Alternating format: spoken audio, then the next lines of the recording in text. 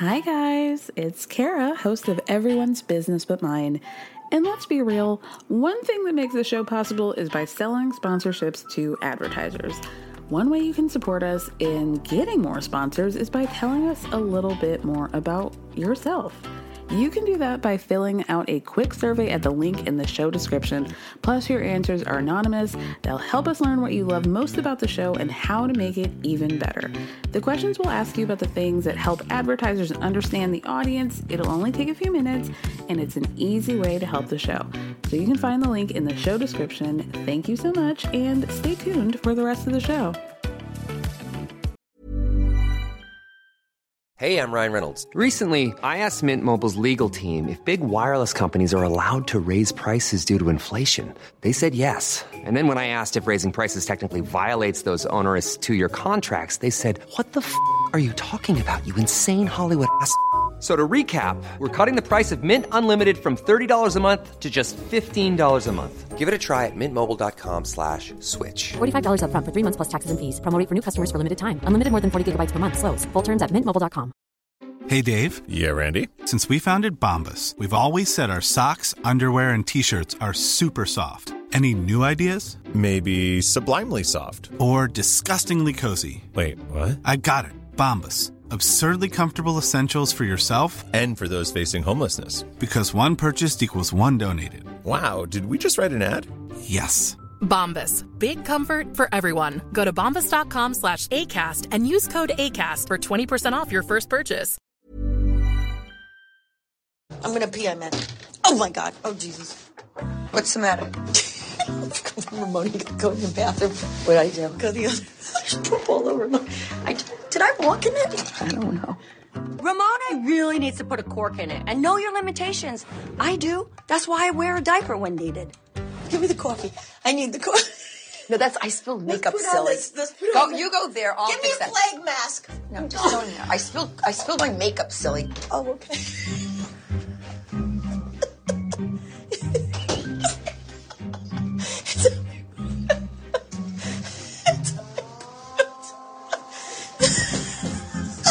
It's like walked. I just peed my pants.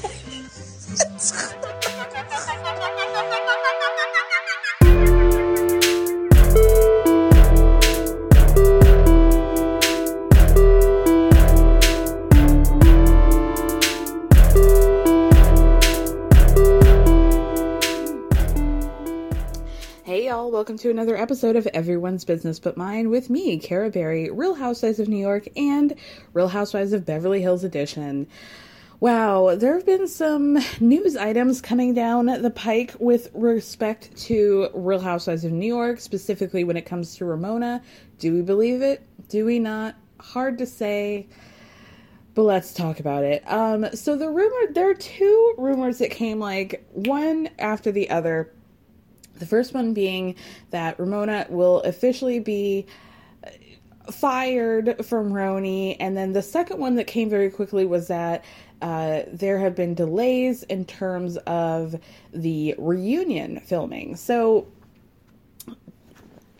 as Bravo, as a Bravo intellectual, what would the word be? It would be nice if I could find the word for me trying to call myself smart right now. It's really getting kind of embarrassing as a Bravo aficionado, if you will. We'll put that in there. As a Bravo aficionado, we know several things when it comes to the hiring and the firing of the housewives and the timing of it all. We know, and we've been told, that the decisions as who stays and who goes are basically never made prior to the reunion. Not just the reunion filming, but prior to the reunion actually being aired on the network. So the idea that Ramona would be fired now when they haven't even filmed the reunion seems highly unlikely.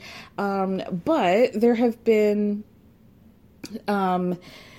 other rumors that the reunion was supposed to be filming and that it has either been delayed or canceled as of now because Ramona found out about this alleged firing of hers, and apparently she is making things a little bit difficult for the network at this time. So I don't know. I heard that they were not even planning on filming the reunion until Labor Day or around Labor Day weekend. So it's really hard to say. I would have to imagine, my guess is that, like most things, it's somewhere in between, where I would imagine, because along with the Ramona firing news were the comparisons to Kelly Dodd, that Ramona might just be a little bit too conservative for the audience and just rubbing people wrong.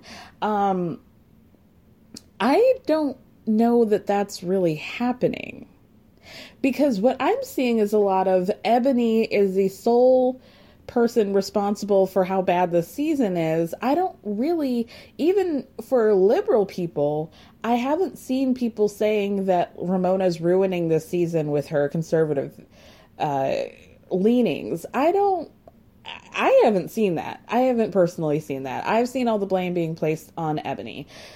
I am so weary and tired of these conversations about Roni this season and who may be responsible for what and why the season's bad and who it is. I think it's everybody. I think it is a group effort as much as, because really Roni is a group show, a group franchise where we are reliant on the entire ensemble cast to carry the show. Whereas I don't know if we really rely on that so much with other people. Like with Atlanta, I love seeing the women all together, but I also love seeing them individually. I don't know. It seems like Roni's more of we don't really rely on their individual stories as much as we do the other franchises. So to say that this responsibility for the season being bad is like laying solely on Ebony's shoulders, I just think that's really unfair. So here's what I think needs to happen. And I think the answer is very obvious. Tinsley. We need Tinsley back. We need somebody who's bridging the gap between the younger ladies of Ebony and Leah and the older women. There's just too much of a disconnect. And I don't even really think that it is like a social thing so much. Like it is and it isn't, because we know that Ramona's desperate to be 35 at all times at this point. And it's not like these women are older women, you know? Like, I don't look at Luann and think of her as an older woman. I don't look at Sonia and think of her as an older woman. But they are. They are. And there are these, like, very subtle differences that I think we can't really put our finger on. But there are differences. And there does need to be a gap. And there's also, like, the sobriety of it all. And, of course, I'm not saying that it's boring because Leah and Luann are sober. What I'm saying is that it creates a different dynamic, and I'm happy that they're sober, but it just creates a different dynamic. Does it create a worse dynamic? No, I just think it's like there were a lot of very different things happening, and it's just not gelling. With that being said, y'all know that I've been asking a few times over the course of the season what exactly happened with Bershan, because from my recollection, Bershan was noted first in media that she was going to be the first Black New York housewife, and then it was like there was a fever pitch and then nothing, and then we heard about Ebony. And then Ebony was named as like the official first Black New York housewife. So I've been wondering, as you guys have heard, like what exactly happened with Bershan? And this episode was the answer. Now, again, I feel like I'm taking crazy pills. I feel like I am in the minority because I've seen a few people say like, oh, Bershan knew exactly what she's doing. She, understood the assignment, as people say. I loved her and what she was doing on this episode. Personally, hated it. I had been as nice to Bershan as I could be. And I said, like, I'm kind of with Ebony. Like, I'm not really understanding the appeal here. I don't know what's going on, but, like, I will exercise some level of patience. This episode, no, ma'am. This is why Bershawn didn't end up with an apple, is because she went for the 3 big dogs, and they weren't having it. Clear as day. She fucked up in this episode. So to begin the episode, we are still waiting for dinner. And Ebony is saying that this is a disaster. Ramona has just told Ebony to lighten up. And Ebony is like, this is one of the biggest microaggressions out there. Like, do not tell me to lighten up. Ramona's in a corner talking to Sonia about, like, I know that there are issues out there in the world, but if I talk about them too much, like, I have a breakdown. Can you imagine? This is, let's maybe go back to Google or Ask Jeeves or whatever tool of research that you looked at, Ramona. Go back and re-look up the definition of white fragility, because you talking about how, like, you can't talk too much about racial equality because you get overwhelmed. Baby, you don't ever talk about racial equality. Like, I would put all of my money down that Ramona, in her life, has had more conversations about racial equality. These are the only conversations that she's had about racial equality, have been the ones that we've seen on this show, on this season. For her to see, like, I have a limit before I freak out, before I talk about these subjects, like, girl, give it up. Give it up, Delicious.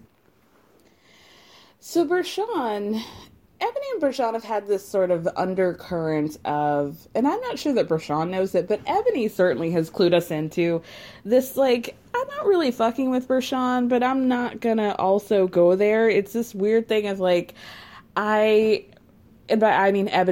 feels clearly that she and Bershawn are not cut from the same cloth.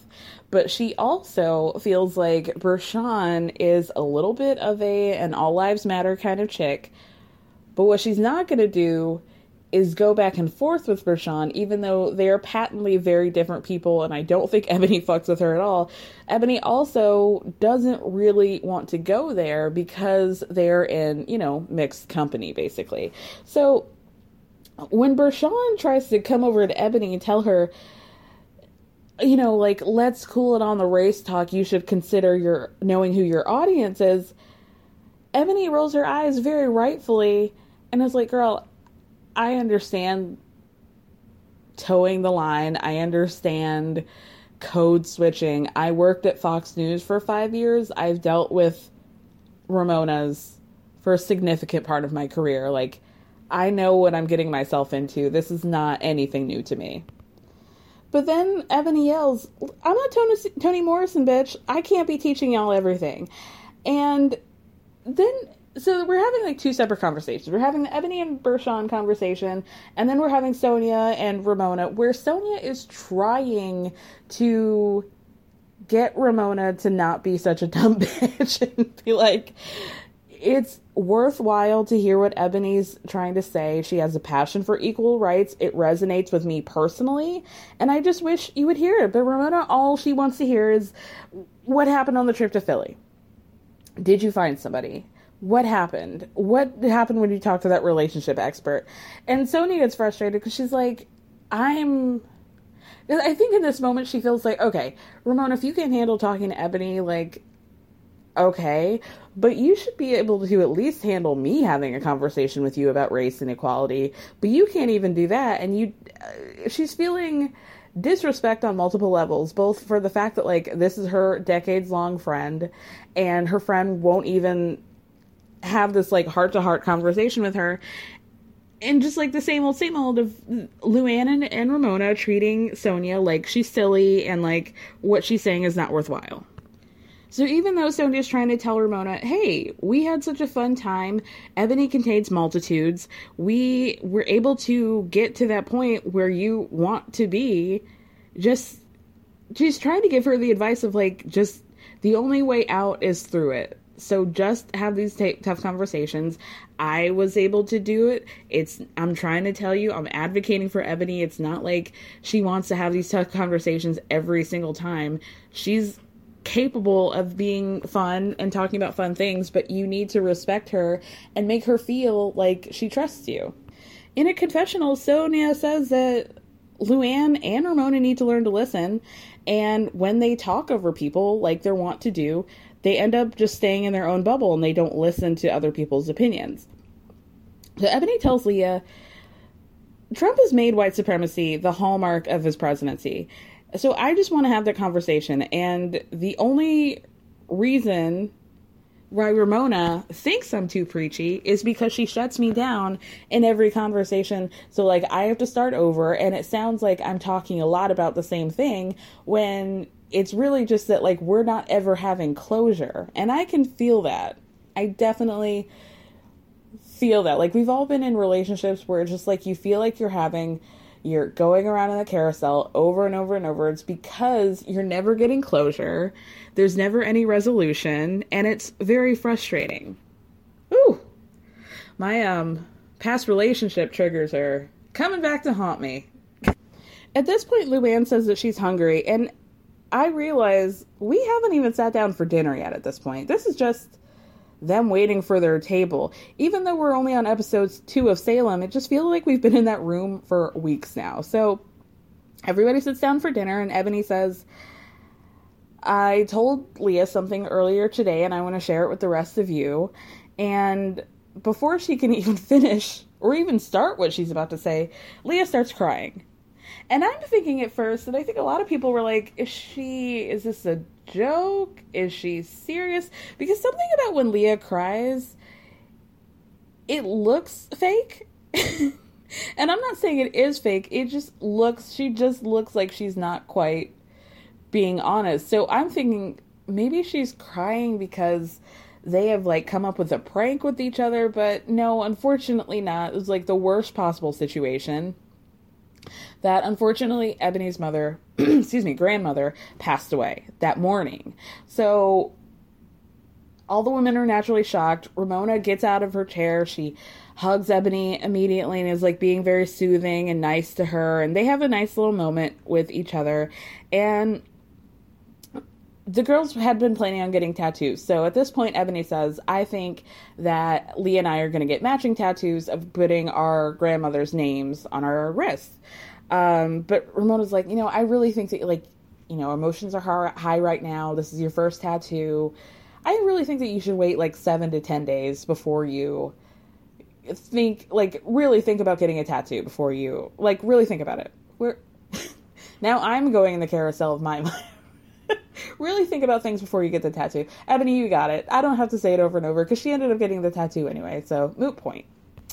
So while Ebony and Leah are waiting to figure out how to get their tattoos, Sonia and Ramona are talking about how they would never do it, and Bershan says to Sonia, are you being judgmental right now? And Sonia's like, yeah, I am. But then she takes it back. She's like, well, it's not like the I'm better than you kind of judgment. It's just some old school. We just don't do that. I couldn't see my daughter doing that. Ramona, you couldn't see Avery getting a tattoo. Like, it's just not part of our thing.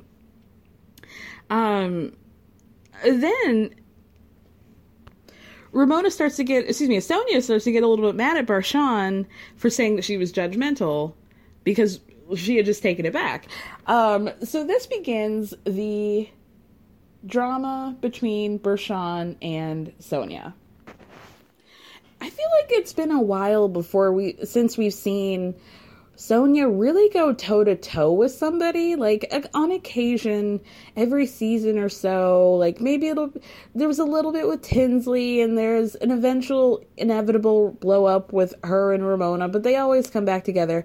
I don't think we've really seen Sonia go head-to-head against somebody like she did with Bershan, and personally, loved it.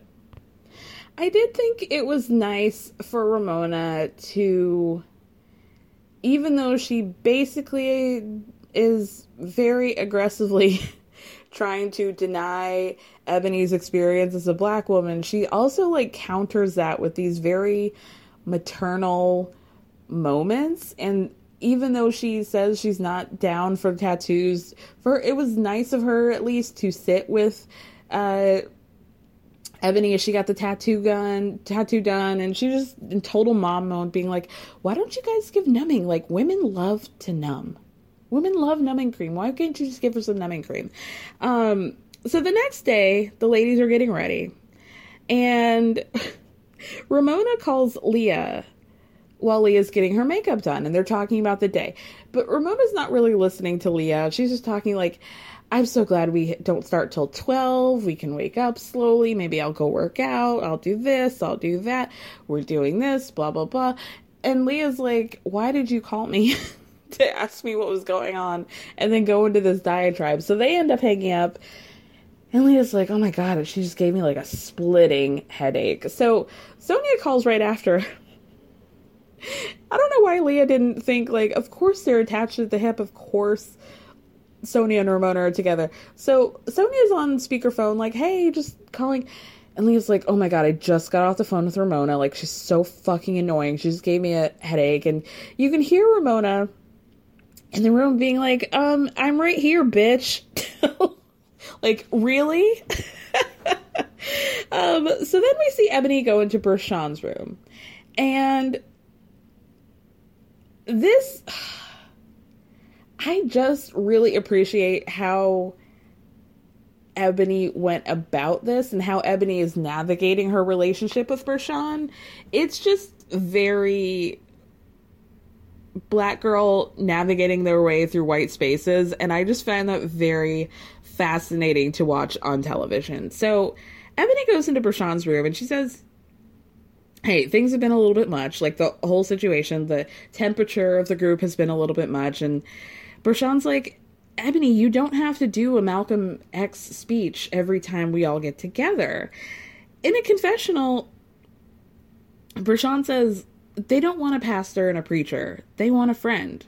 And Ebony says, look, we're dealing with people in an elite bubble, and it's probably tiring for them to hear me say the things that I say. And I get that.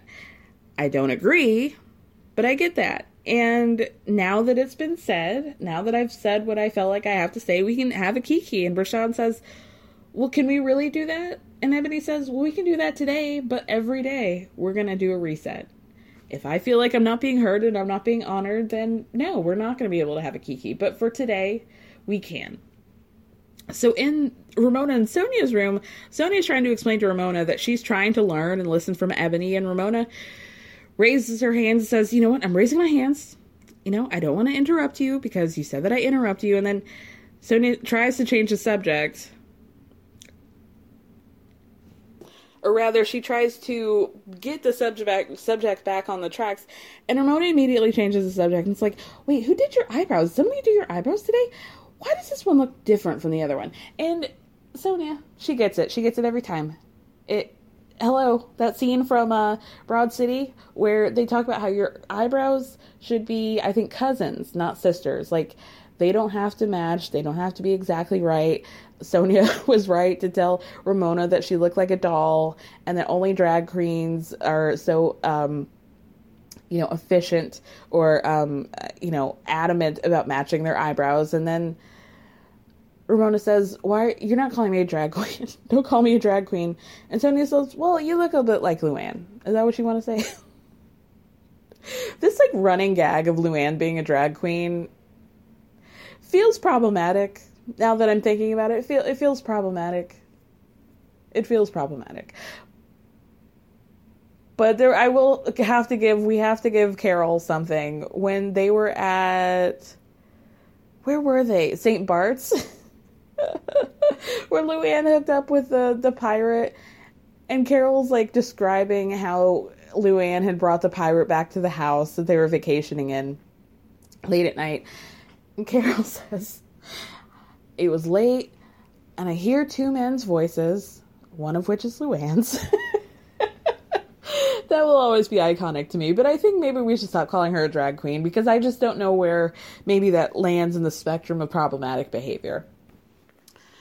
Later, the ladies go to Pioneer Village, and Luann decides to wear a turquoise statement necklace, which I imagine is probably from her QVC line, in order to honor the moment of being on sacred native territory. So that was nice of her. They're introduced to these like historical reenactment actors, and when the actors tell them, hey, we have some costumes for you guys to put on, you know, some like historically accurate costumes to put on, everybody's like, no.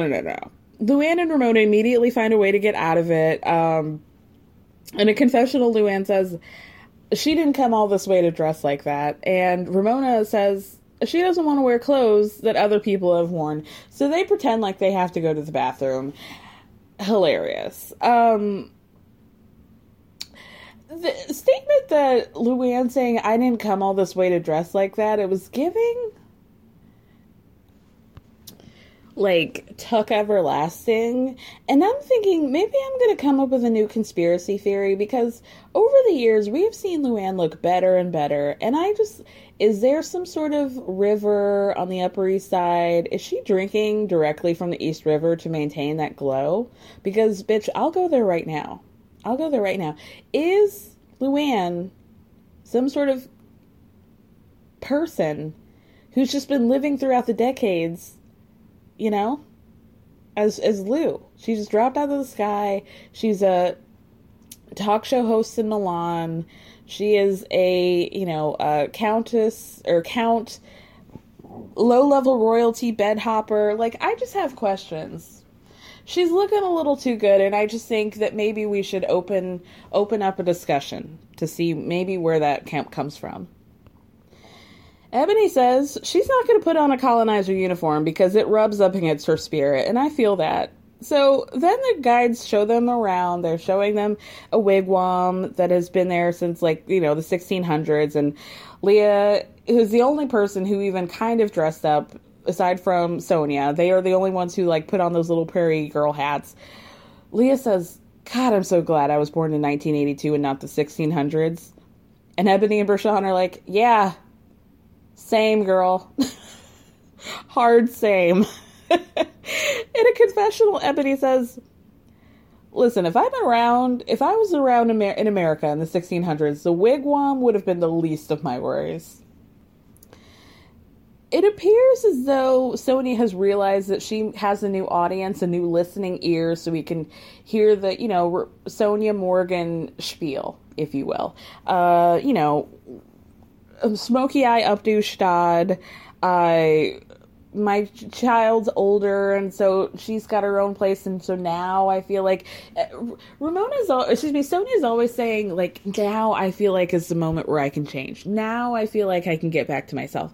My daughter's in college. She's got her own place, so now I feel like I'm a little bit more open.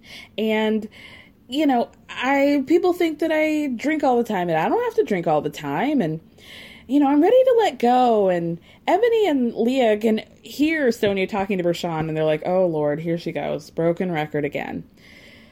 Oh, okay. So, and then they're like starting to get concerned about how Sonia gets stuck in the hamster wheel. She's always talking about her past, her husband, the bank, the townhouse, the drinking or the lack thereof, depending on who she's talking about. And she's telling Bershawn, Ramona and I realized that I was taking these water pills and they're making me get really drunk so fast, and so now I can't use those. And Leah and Ebony are like, oh God, this is like really bad. We didn't realize how bad this was. And in this moment, Leah's like, I really think that I need to talk to Sonia about her drinking, because Sonia has this habit of like trying to get ahead of the story and saying, oh, I don't drink this much, or, you know, I have this reputation. It's really not true, when really I just think she's in denial. I don't know if you guys picked up on that, but like the literal irony in Sonia Morgan wearing a mask, very 2020, while also wearing a pilgrim hat. She has one foot in the present and one foot in the past always, wearing the mask and the pilgrim hat, talking about her past, talking about her marriage. Like, we're very 2020, but the pilgrim hat of all of the Morgan drama is still there. So then the ladies get ready for a night out on the town, and, Ramona's looking pretty good, pretty cute. She's getting ready to go, and, Sonia and Ramona always get ready together. So Sonia's like, oh, I'm going to go into the bathroom real quick, and then she makes a 180 just a couple seconds later, and Sonia says, Ramona, I think you lost something on the floor, and then, unfortunately, we were absolutely tormented to see what appeared to be 2 stool samples from one singer, Ramona, on the floor.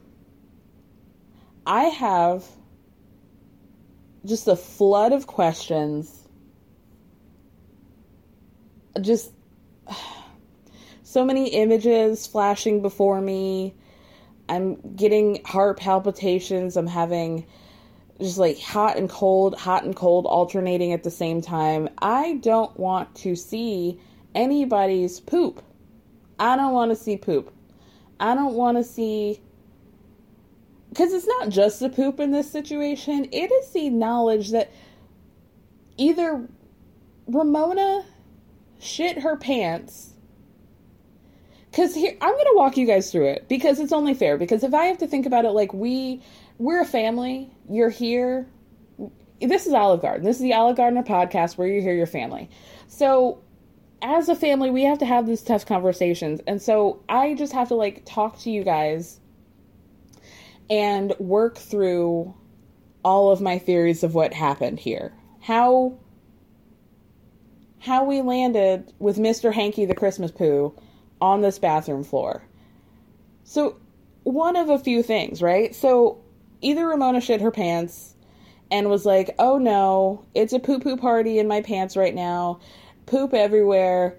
There's so much poop, I don't really know what to do with it. She probably took her panties off and, one, just freedom and let loose on the bathroom floor, right? That's theory 1. Theory 2 is that, Ramona was just getting ready naked in the bathroom, as she is perfectly wont to do, and something just fell out and she just didn't notice. What is happening? What is happening with her gastrointestinal system? I said this last season. Does she not have one of her 50 girlfriends or one of her 50 girlfriends' husbands work in that area? Can we get a camera up there? Is there a tear? Does she need an ostomy bag? What is happening? What is happening? Why? How do you go through life just not knowing?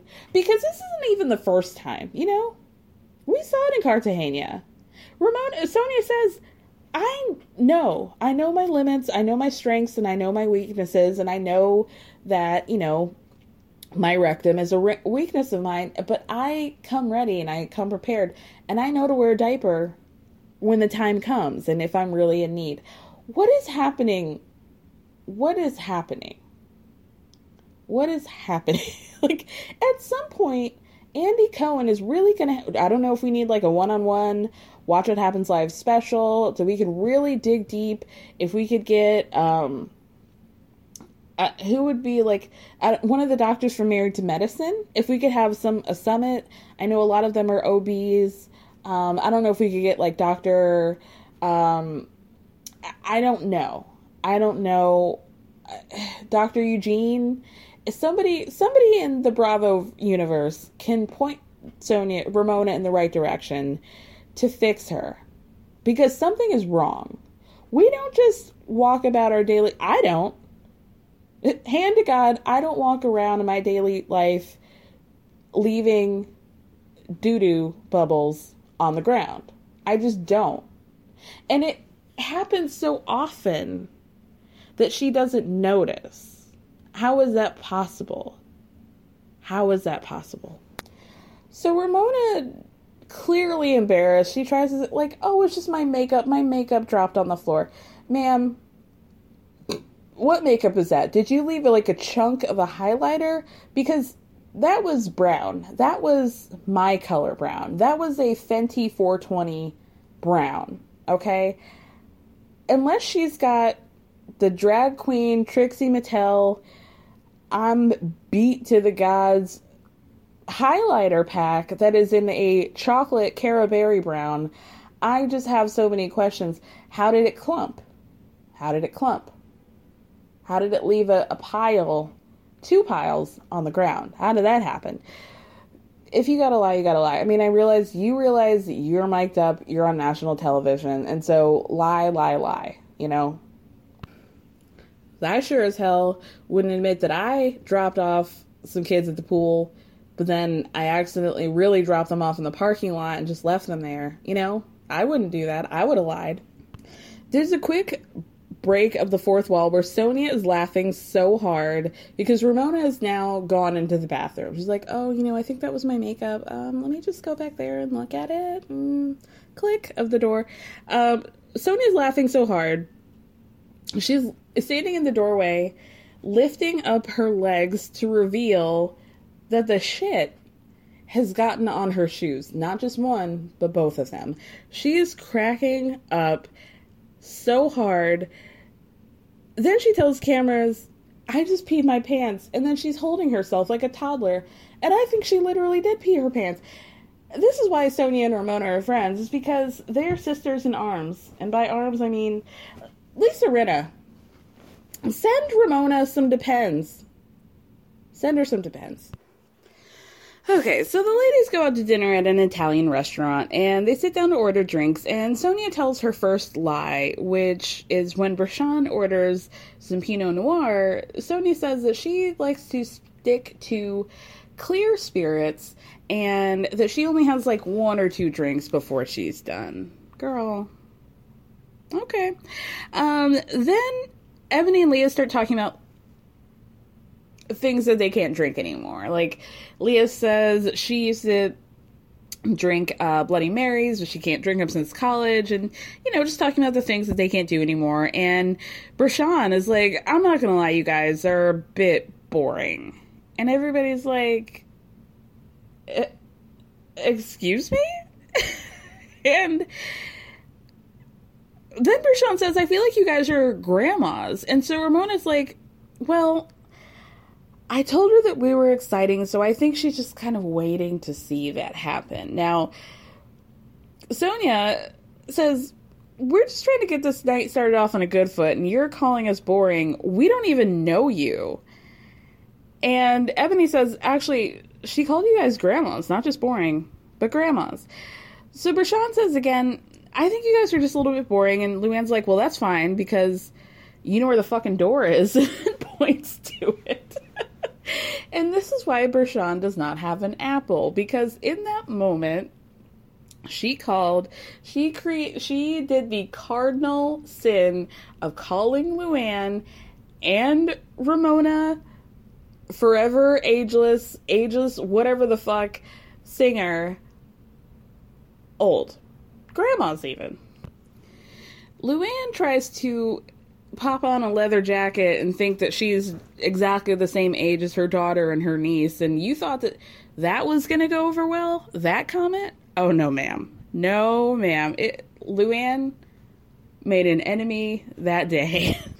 It's also worth noting that Luann is wearing those Chanel earrings, the one that have CHA on one ear and NEL on the other, and she's got them on the wrong ears. Anyway, Bershon says, I don't need to leave. And Luann says, well, maybe you do. And Ebony says, you guys were going to have a good time. And Luann says, well, apparently not, because I'm a fucking grandma. Boring. So Ramona, not so quietly, whispers in Bershon's ears, like, you know, we had a lot more fun together. But everybody can hear her.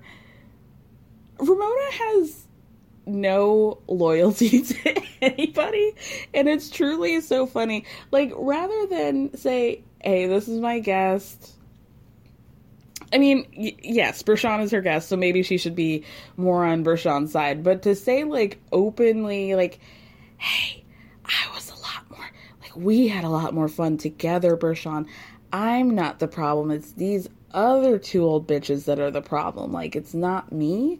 I would very much like to be excluded from this narrative because you know my history, girl, and I can have fun to you. I'm not sure about these other girls, but I can.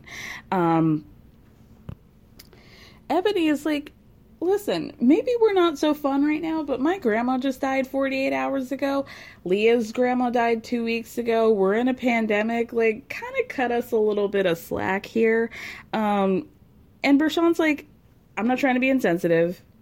And Luann's like, but you are trying to be, you are being insensitive. And Ebony says, I think Ramona just sold you like a false bill of goods as to who we are. And maybe you're a little bit disappointed by that. So in a confessional, Bershawn says, I'm just trying to change the mood. Is this a girls' trip or not? So then Bershawn tries to say that she herself is going through some stuff. And, you know, she thought this trip was going to be a little bit more fun. And so Ebony and Sonia are like, okay, well, let's talk about what you're going through then. And Bershawn starts talking about how she's in a bunch of lawsuits. She's suing people. And there's some sort of, like, Sofia Vergara custody battle over eggs with her ex-husband. And y'all remember that stuff where Sofia Vergara was like fighting with her ex for years over her eggs that they had frozen during their relationship. And he was like claiming ownership over these eggs and saying like, oh, I have every right to have these babies if I want to because they were frozen during our marriage. Like, ew, David. Where was I going with that? Oh, that Bershawn is also in some sort of lawsuit? Like, yeah, I want to hear more about that. I want to hear more about your ex-husband thinking he's entitled to your eggs. Other than, like, anything else that you've been talking about. Like, let's talk about that. And again, like I said, Ramona has no loyalty to anybody because when Bershawn starts talking about her lawsuits, Ramona points to Sonia and says, oh, yeah, Sonia sues people too. And Sonia's like, excuse me, I don't sue anybody. I've been sued. Okay? Which, like, you know, I don't think it would really hit like she thought it was going to, but you know, she's not wrong. She's not wrong. So it's also worth noting that Sonia, who just said that she only drinks white spirits and only keeps it to 1 or 2 glasses, has a full glass of Pinot Noir in her hand. More on that later. Luann is still very pissed that she just basically got called old. And in a confessional, she says, I believe she's in a ton of lawsuits and she's fighting over her eggs, but that doesn't mean she has to come in here and scramble our eggs. Okay. Sonia starts getting riled up, basically tells Bershawn, one second you're saying we're boring, and the next moment you're trying to have a heart-to-heart with us. We're sitting at this table. We're at mixed company. We're all, like, friends of varying lengths at this moment, so we're trying to keep it light. So then Bershawn turns to Ramona, like she's trying to get her attention on this conversation she's having with Sonia, and Sonia's like, no. You don't need her right now. We can have this conversation one-on-one. You don't need to get Ramona. You don't need to have her tag in. You don't need to have her hearing what we're saying. Like, have this conversation with me. Because I'm trying to, like, bond with you right now. And so Bershawn says, you don't have to get loud with me because I can get louder. And Sonia says, well, I have to get loud so that you'll listen. So Bershawn then tells Sonia, oh, all you want to do is twerk. And she's like, you know, giving like the Africa trip in Real Houses of Atlanta where Sheree and Marlo are going at each other by that staircase and they're like, That's one of the greatest fights in all of Housewives history. Them just making noises at each other, putting their hand to the side, and just mocking each other. Oh, God, what a moment. But Bershawn is like, oh, Sonia, you never want to be normal. You're just, all you want to do is be a clown. Woo! Shots fired. Leah's like, I don't know if you really know Sonia well enough to be saying that. And Luann's like, how dare you talk to her like that? And how dare you call us boring? And I just love that, like, Lou is still very pissed about being called old. And so even she is not really trying to defend Sonia. she's wrapping up her anger over being called old in a defense of Sonia, but she's really just mad still about being called old. She doesn't really give a fuck that Sonia just got called a clown, which is really fucking mean. She's pissed about being called old. So Luann is now totally on one. She's like, I don't know you, and you to come in here to think that you could talk to us like you're sadly mistaken, girlfriend. The way Luann uses girlfriend like it's a 4-letter word. Iconic. At this point, the waitress comes in and is like, we have some specials. Would now be a good time to tell you about them, or specials? In a confessional, Ramona's like, I cannot believe this is happening right now. I am horrified at how Bershawn is behaving. Bershawn never acted like this when we were one-on-one. She was always very embracing and always very funny. This isn't funny. So, like I said, the great mystery of why Bershawn is not a full-time housewife has now been revealed. Because, like I said, she just made enemies out of Lou, Sonia, and Ramona. I have never seen Ramona. Ramona's more embarrassed about Bershawn's behavior than the literal shit she left on the ground. Not minutes ago. The ladies start ordering food, and Sonia tells the waitress, I need food before I drink because we're in like a bit of a judgmental group tonight. Like, I just want to have fun with my friends and laugh, but if I don't eat, I'm going to act like a clown. Which may be entertaining and fun to some of you guys, but clearly it's not so much to Bershawn. I loved it. We have not really seen... Like, Sonia is a perennially nice woman. We can say a lot of maybe not kind things about Sonia. Can we? I can't. Sonia is generally and genuinely one of the consistently nice housewives across all franchises. So to see her be like, oh, well, maybe I should put something to eat, and like just be like that passive aggressive, nice, nasty. Oh, I loved it. And I felt like I deserved to see that. Me personally. So at this point, Ramona tries to get some levity and gain some control of the situation. So she volunteers to dance on a table. So she goes to the corner table that's behind them and does the dance that can only be described as like... Y'all have ever been to a wedding where they have, like the past apps and cocktail hour, as the bride and groom are doing pictures and the family are doing pictures and whatnot. And maybe there's like a little band there. Maybe there's a little bit of music playing. And, it's like a couple hours. Maybe even have the cocktail hour before the ceremony. But there's usually one lady who you're like, oh, I'm going to keep my eye on her because I know that upon the dance floor at the reception, she's really going to be doing some things. There's going to, her shoes are going to be off by Sweet Caroline. There's going to be a lot of jumping. There's going to be a lot of conversations if she doesn't know you. God help you if you run into her in the bathroom. That is the dance. It's a warning. The dance is a warning to all in our path that this is about to get buck wild. And my God, did it. Ramona says that her attempt to dance is, an attempt to, like, really free everybody. Like, truly save the last dance kind of moment. She is Julia Stiles, and she's trying to, create a sense of relationship and a bond between the two races right now, because she's really embarrassed that the friend that she brought on the show is now acting a fucking fool, and she's like, I gotta get ahead of this story.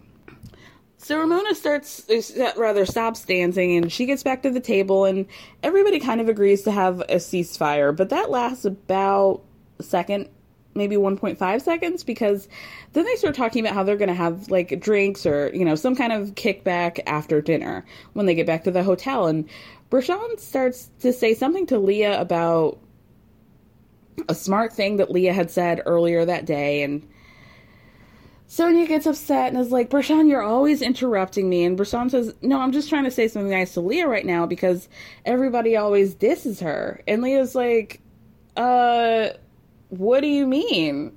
So Bershan basically says that everybody has been talking shit about Leah behind their back at the during the trip.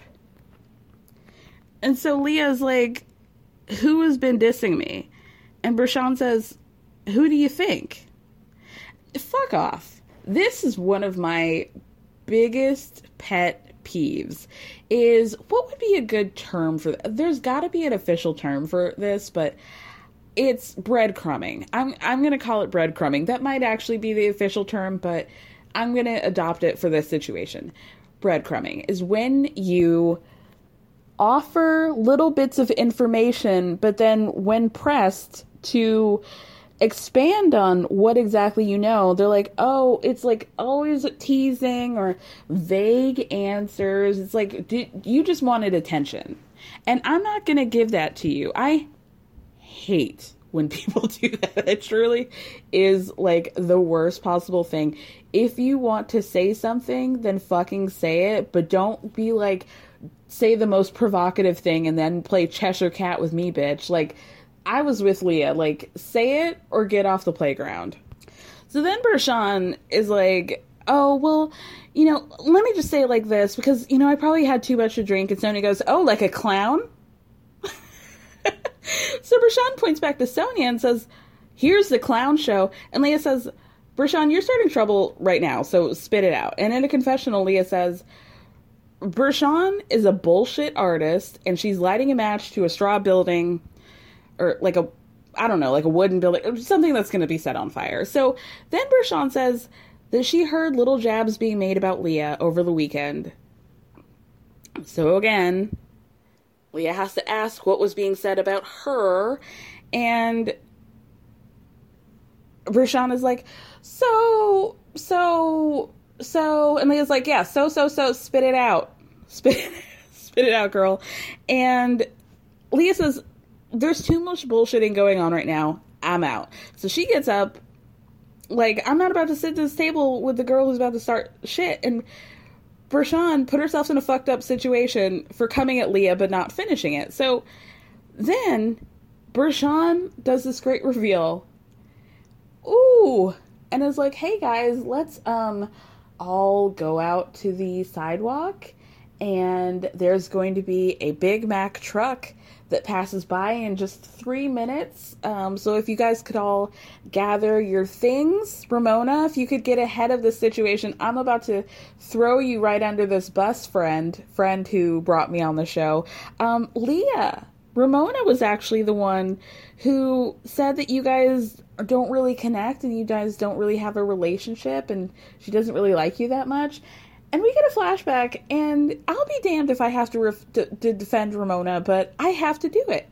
Because we get a flashback to Bershan and Ramona going to lunch or whatever the week prior, and Bershan is trying to get the tea on the situation between Ramona and Leah, which we know is hot and cold, you know, very tenuous relationship.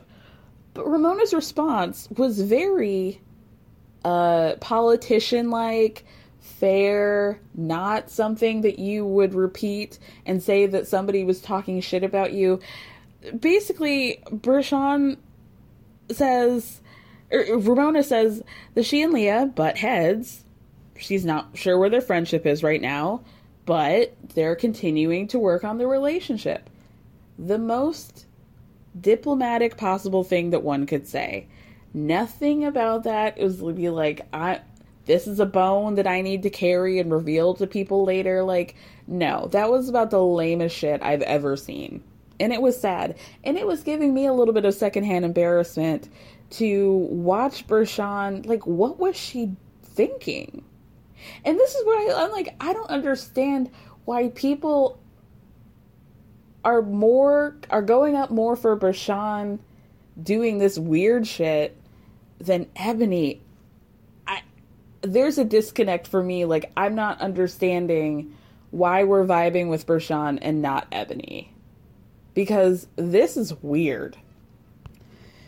But Leah is just working with the information she's got, which is basically that Ramona, according to Bershan, says she didn't know where her friendship was with Leah, and Leah's like, all right, well, I'm not sure about Ramona either. So she gets up and walks away.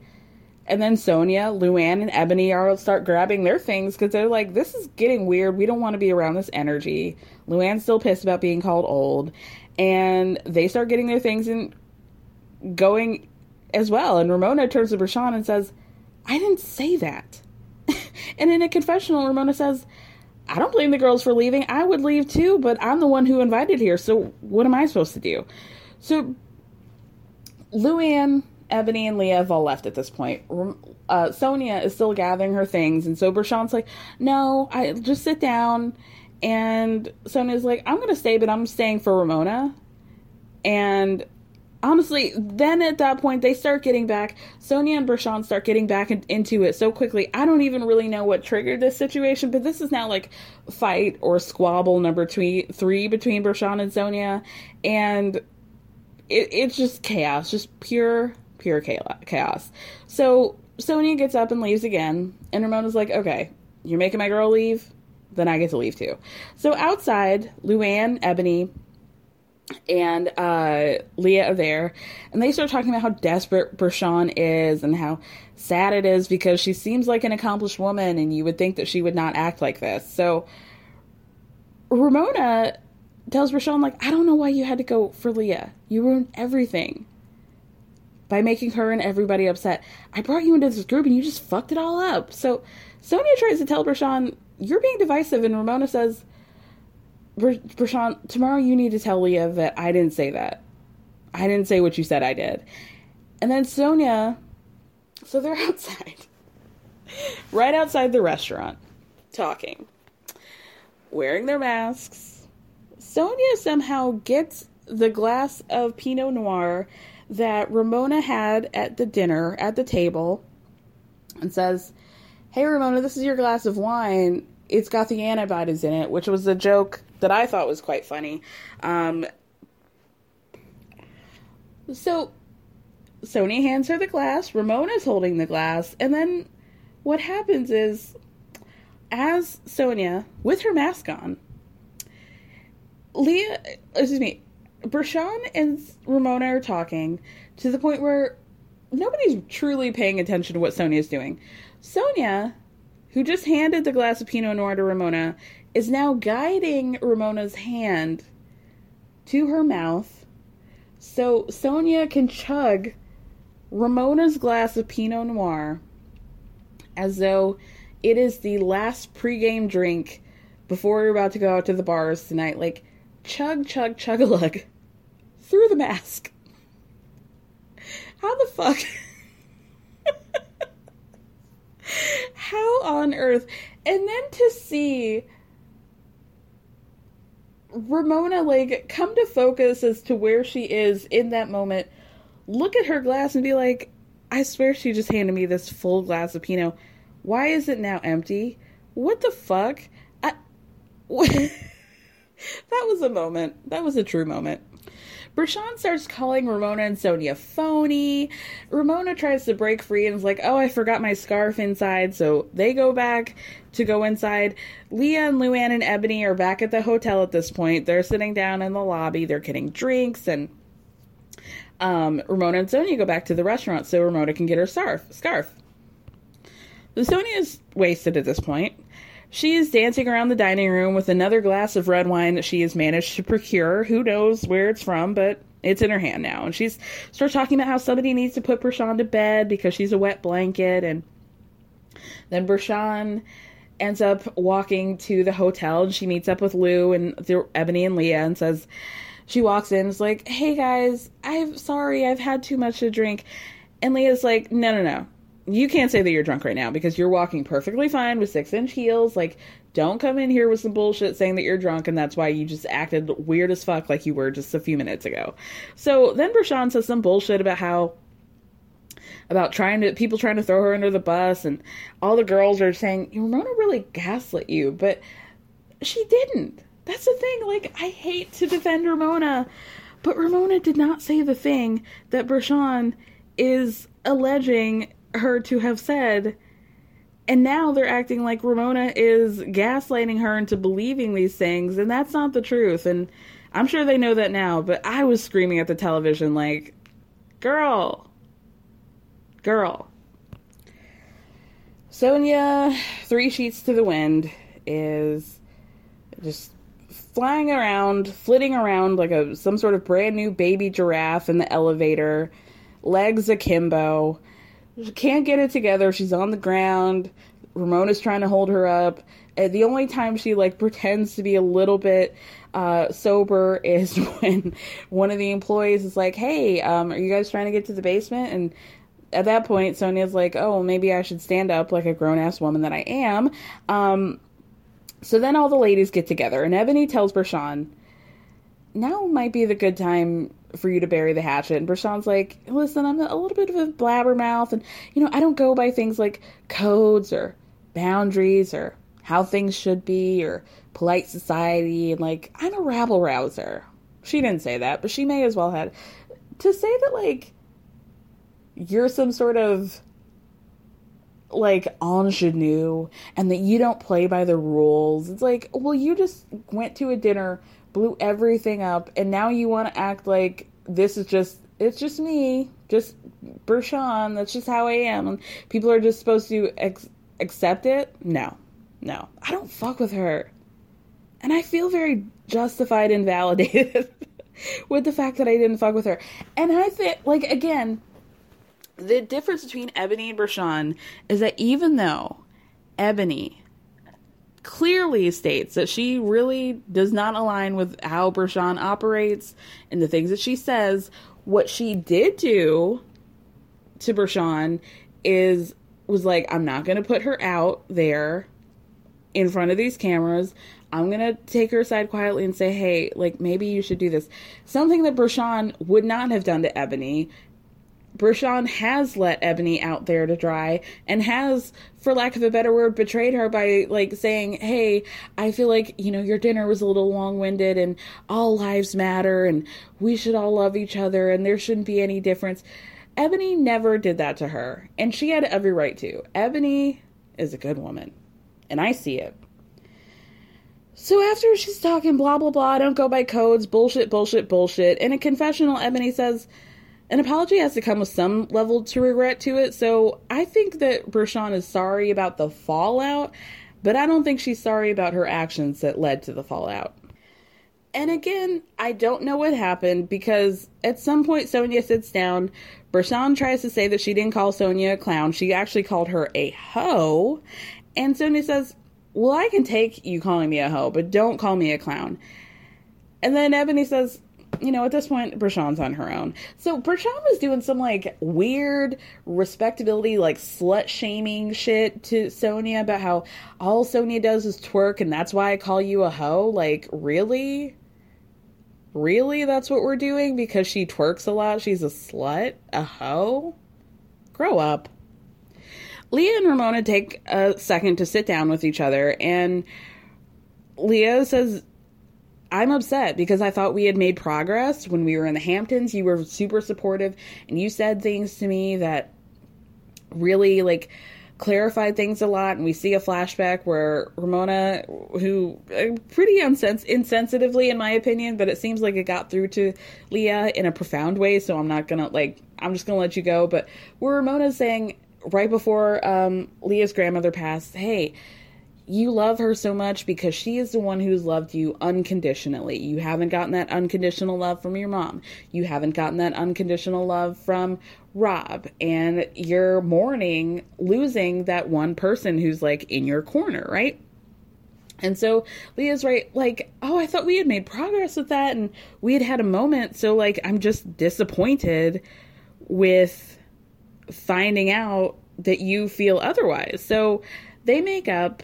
Ramona explains things. She's like, we did bond. We did have that moment. It's not fake. So they hug and she says, I'm grateful that we're at a place where we can have these open and honest discussions with one another. So then Sonia and Bershawn are still getting into it about if Bershawn called Sonia a clown. Check. She did. A hoe. Check. Also did. Because like I said, Sonia twerks, I guess. And then Bershawn keeps trying to tell Sonia to calm down. And she keeps saying it so much. Sonia, calm down. Calm down. calm down. And Sonia's not calming down. And Prashant says, okay, one more time. Like, I'm just going to say calm down one more time. I'm going to say it. And then Sonia loses it. She's like, gets up and says, don't give me one more time. You want one more time? I'll give you one more time. And then she does some sort of cabaret-esque move to show what one more time is going to be. At this point, Sonia and Prashant are engaged in some sort of mutual interpretive dance with each other. And I think it's supposed to be Sonia saying, stop calling me a clown. And Prashant saying, I'm not going to stop calling you that. And it's just a lot of animal style noises being made and gesticulating wildly. And again, I'm very confused. The episode ends with Prashant calling Sonia a clown again. They're both yelling at each other. Use your brain. You use your brain. No, you use your brain. And then we end on a to be continued. I mean, I'm Team Sonia all day long, so it's quiet for me and Prashant. If it wasn't quiet before, it definitely is now. I'm definitely looking forward to seeing what happens next week, because it seems like there may be some fisticuffs that are engaged, and I think I saw Sonia punching through a fire extinguisher glass, so I'm ready. I'm ready for that, and I hope you guys are too. Okay, moving on to Beverly Hills. Hiring for your small business? If you're not looking for professionals on LinkedIn, you're looking in the wrong place. That's like looking for your car keys in a fish tank. LinkedIn helps you hire professionals you can't find anywhere else, even those who aren't actively searching for a new job but might be open to the perfect role. In a given month, over 70% of LinkedIn users don't even visit other leading job sites. So start looking in the right place. With LinkedIn, you can hire professionals like a professional. Post your free job on linkedin.com/people today. Wow. Nice. Yeah. What you're hearing are the sounds of people everywhere putting on Bombas socks, underwear, and T-shirts made from absurdly soft materials that feel like plush clouds. Yeah, that plush. And the best part? For every item you purchase, Bombas donates another to someone facing homelessness. Bombas. Big comfort for everyone. Go to bombas.com/ACAST and use code ACAST for 20% off your first purchase. That's bombas.com/ACAST. Code ACAST. The people that stayed with him, the people that were loyal to him, he's brought it on them as well. Through whatever he's done. We don't even know what he's done, but he's made a mess for all of us. It's mile one of a marathon, and that's really the truth. It's unbelievable. You almost go like, is it the same person we know? Like, just knowing her like I do, I'm like, this just is not ringing. Yeah, you've known her a lot longer than me, obviously. Horrible. Nightmare. Yeah. One of the reasons I don't think this divorce is a sham is maybe Erica, once she found out these lawsuits were coming, decided, I'm not staying around for this, and decided, I'm going to get out of here. Maybe Tom did these things, but I don't think Erica knew about them. One thing that I do know is that husbands can have secrets that wives don't know about. All right, you guys, I am fresh off of my watch of the latest episodes of Real Housewives of Beverly Hills, and excuse me for laughing, but again, oh man, I don't know, like, I've made a policy of not listening to recap podcasts of the shows that I'm recapping until I'm done recording, so that is a full disclaimer to let you guys know that if other podcast hosts are saying what I'm about to say, then like, okay, we're all on the same page and I'm happy about it. But y'all are killing me.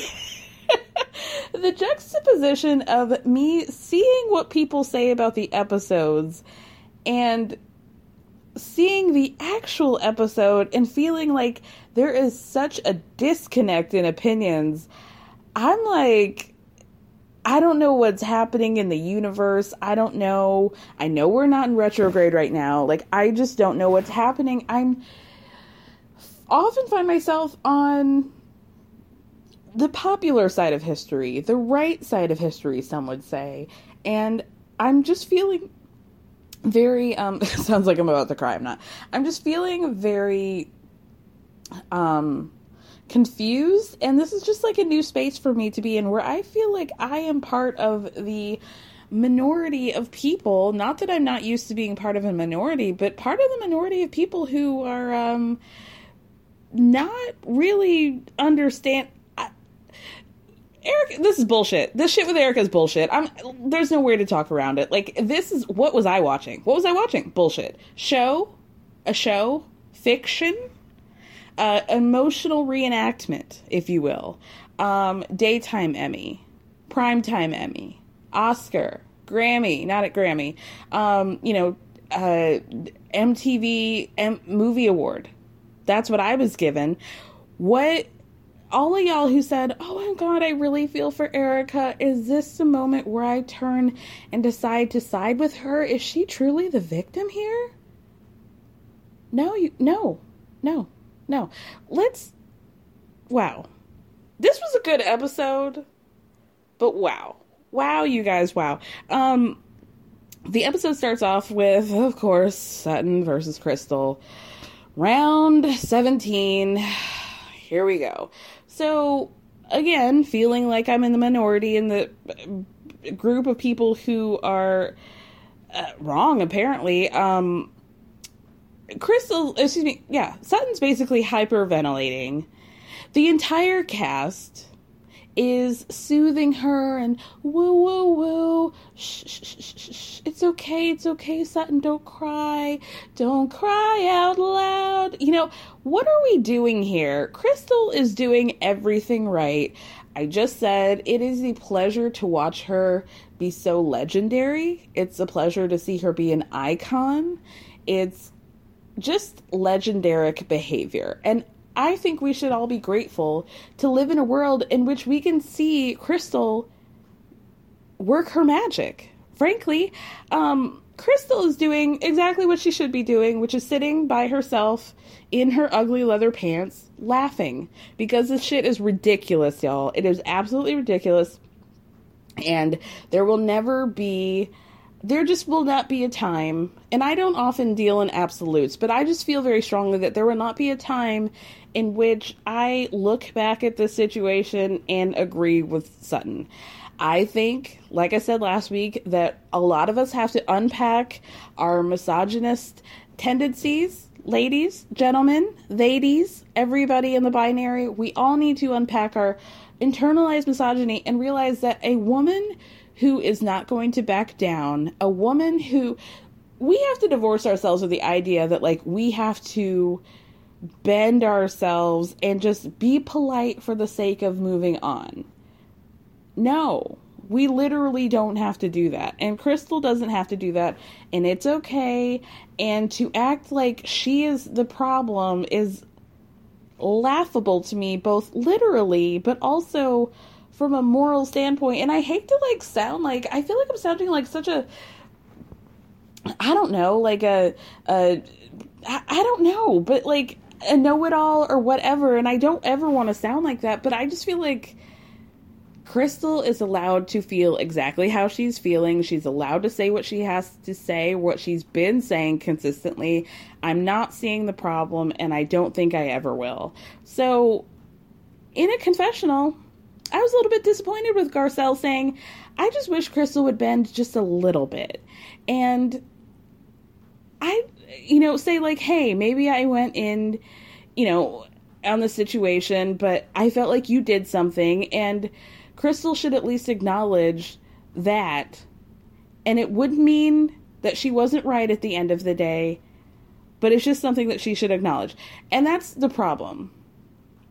Garcelle's essentially saying Crystal should just apologize because Sutton's having a shit fit. And even though she is still in the right, I don't disagree with her. I just wish that she would bend just a little. Why? Why do we have to do that? Literally, why? 2021, you guys, we need to stop apologizing. We need to stop bending. We don't have to bend. It's okay. It's okay.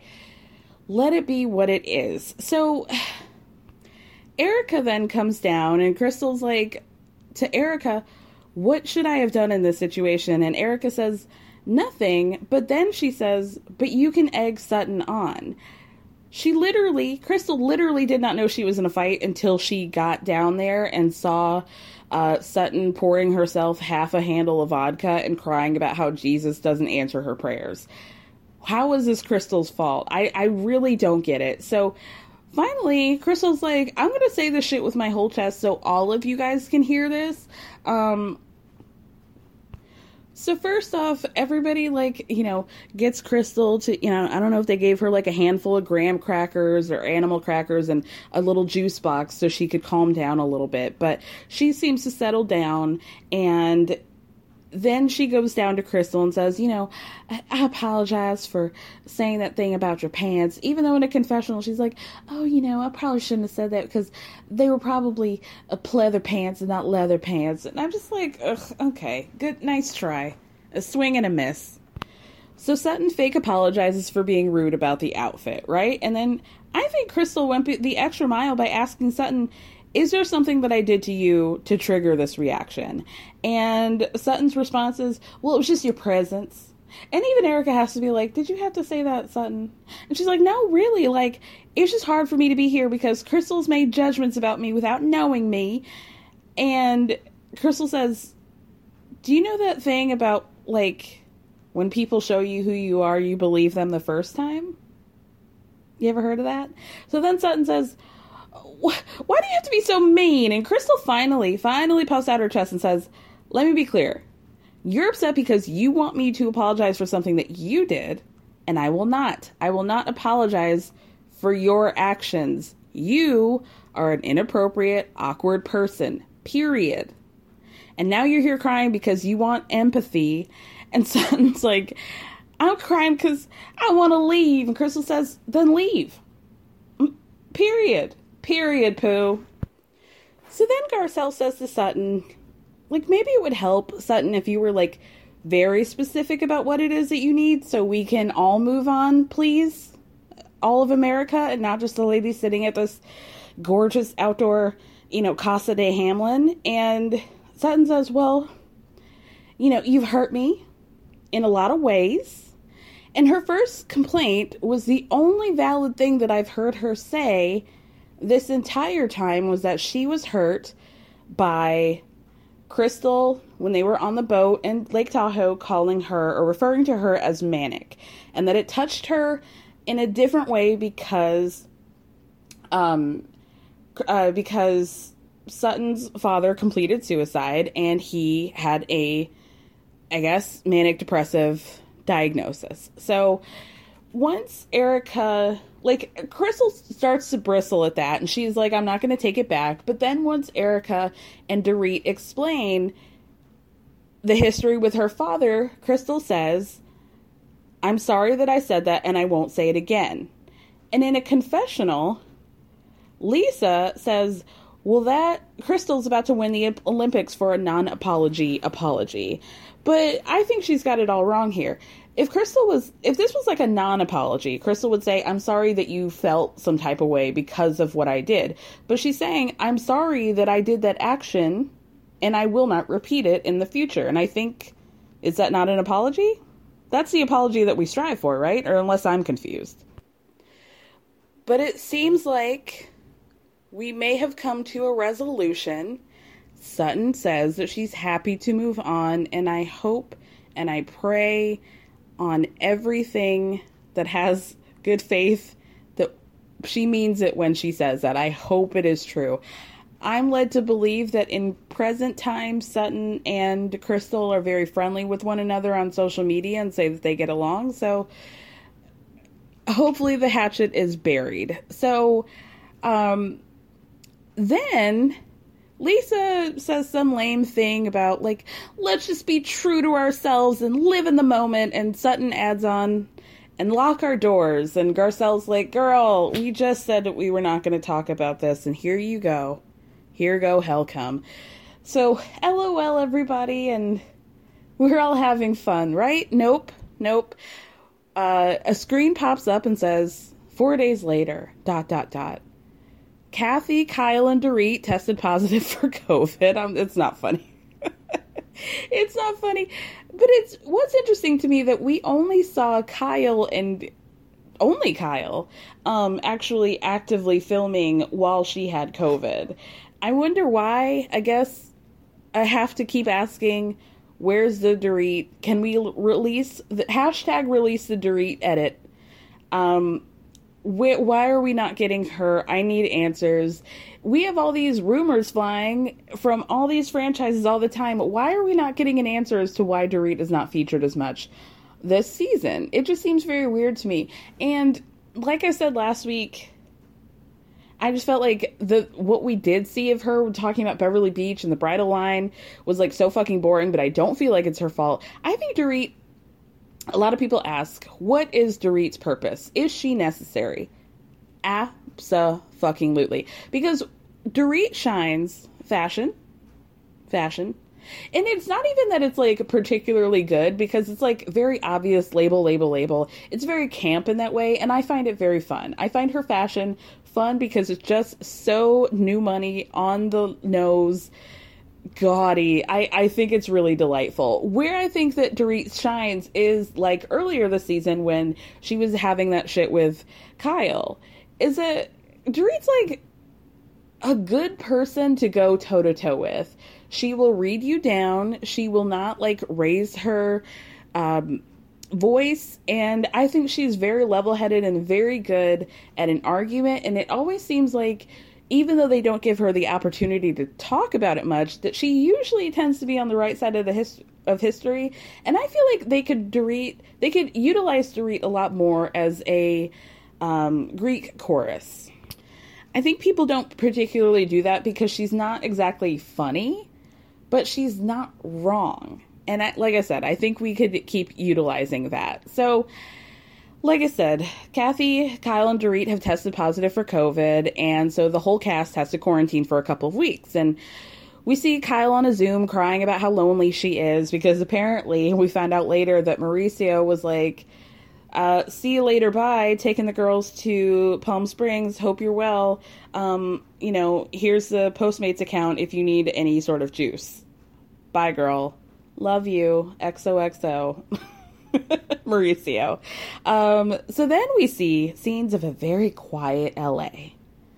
No music, not even just like a little foreboding tinkling of a piano, just dead silence. And you see a woman jogging, a slope of, just a slow pan in a park, on a park bench, a bushel of flowers, and then the screen says December 2nd, 2020, week 2 of quarantine. Garcelle and Sutton are on a Zoom call, and Garcelle says a lot of things have come up recently about Tom being sued, and headline after headline pops up on the screen about Erika Jayne and estranged husband Tom Girardi sued for fraud and embezzlement. And Sutton looks down on her phone and she's like, wow, this is on Fox News. And Garcelle made a face like, is that where you go for your legitimate news source? But okay. It's everywhere, Sutton, not just Fox News. So then the producers ask all the women about the allegations, and Lisa says it's shocking. Dorit says that the punch in the gut for her was that the whole situation is dealing with widows and orphans and not, other wealthy people in some sort of, rich Ponzi scheme in which you're constantly keeping up, not victims, but probably not poor, I think there's something going on with Dorit financially in PK, and I just think that we're just like moments away from finding out what that is. And so I'm keeping my eye on Dorit talking about these situations and these lawsuits, since she is not a stranger to them herself. And again, I know I just like completely waxed romantic about how much I love Dorit, and I do, but I also think like, we're only a few moments away from clankety clank.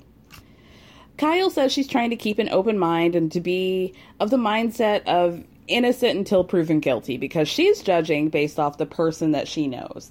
Now, this has brought up a great, a conversation that I'm having with myself about how do you handle being a friend in a situation like this? Do you jump ship? Do you support quietly but not publicly? do you support publicly? Because even now, you know, some of the girls, Kyle and Mauricio and Lisa and Harry Hamlin, went to Teddy's 40th birthday party, and several of the women were, you know, I think maybe Erica was there, or there was a lot of like support happening of Erica, because it's actually, her birthday was a few days ago, and a lot of people were lending her their support and saying happy birthday. And there have been just a lot of like Kyle saying, you know, I'm a ride or die and I'm with you until the wheels fall off, blah, blah, blah. But how would you guys handle it? Because I'm thinking, okay, if I'm any of the cast members of Real Housewives of Beverly Hills, based on what I saw, their reactions, I would probably be most aligned with how Garcelle acted, but you also have to factor in Garcelle is new to the group. She doesn't know Erica in the way that Kyle does or Lisa does, and they're not really close like that. How do you handle it? I don't know. I don't know. Mostly because I don't think my friends would ever do this, but I just like, I don't know how you handle this situation, but I'm deeply uncomfortable with Lisa and Kyle's unwavering support of Erica, I have to say. I just feel like it's going to bite them in the ass. So then we see a Zoom call between Erica, Kyle, and Rinna, and they're asking Erica how she's doing, and she's like, you know, I don't think it would be unfair to note the irony that she's in, you know, what could be described as a prison gray outfit, just a simple sweater and sweatpant combination. But anyway, Erica says, people are just believing things that are terrible and wrong, and I'm here by myself and alone. And then she says that people are saying my divorce is a sham so I can help hide the assets, and the answer to that is no.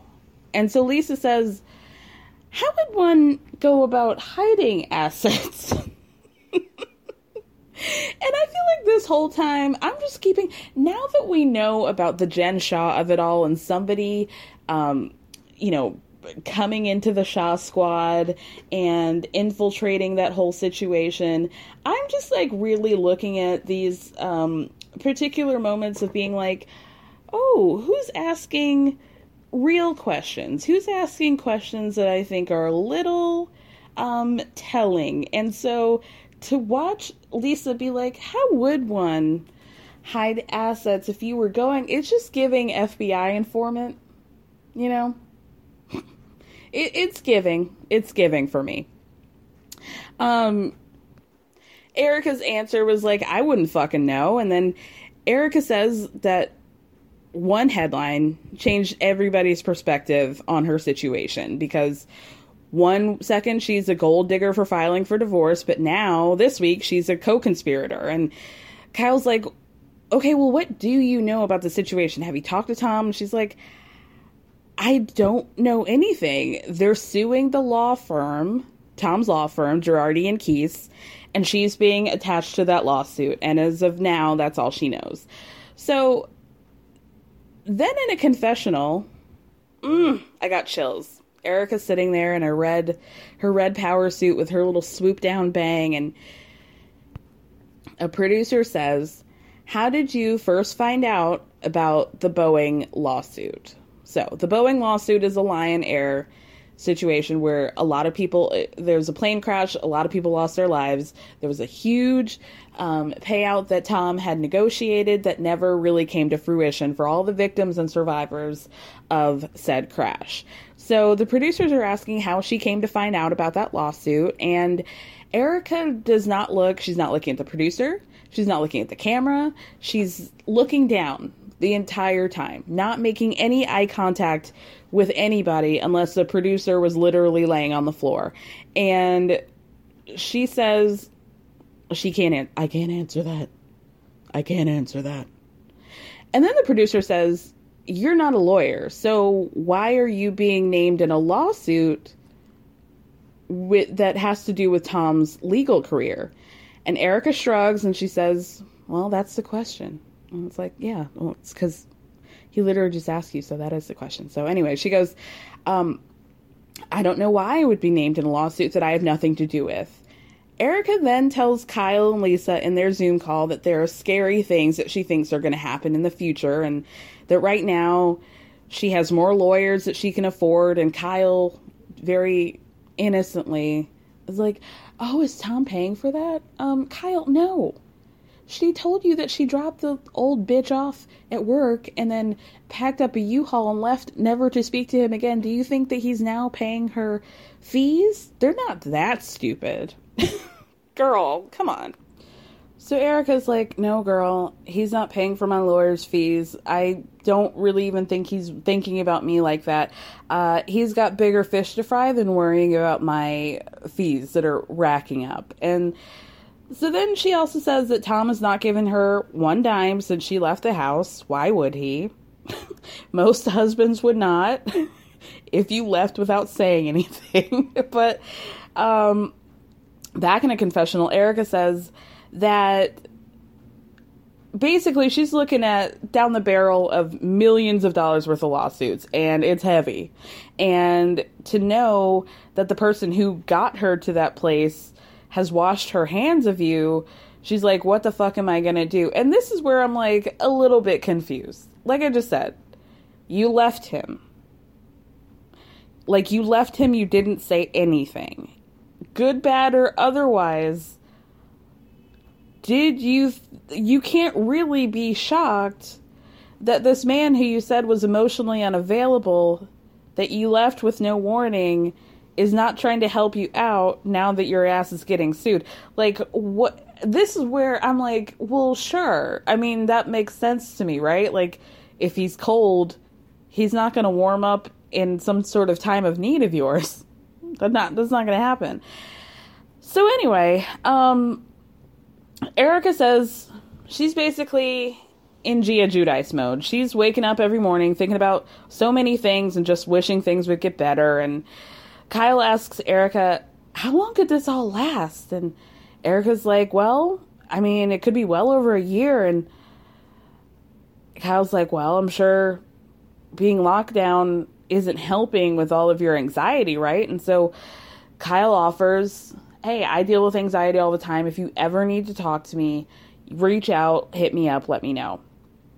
And then Lisa's like, we know you're a good person. We know who you are.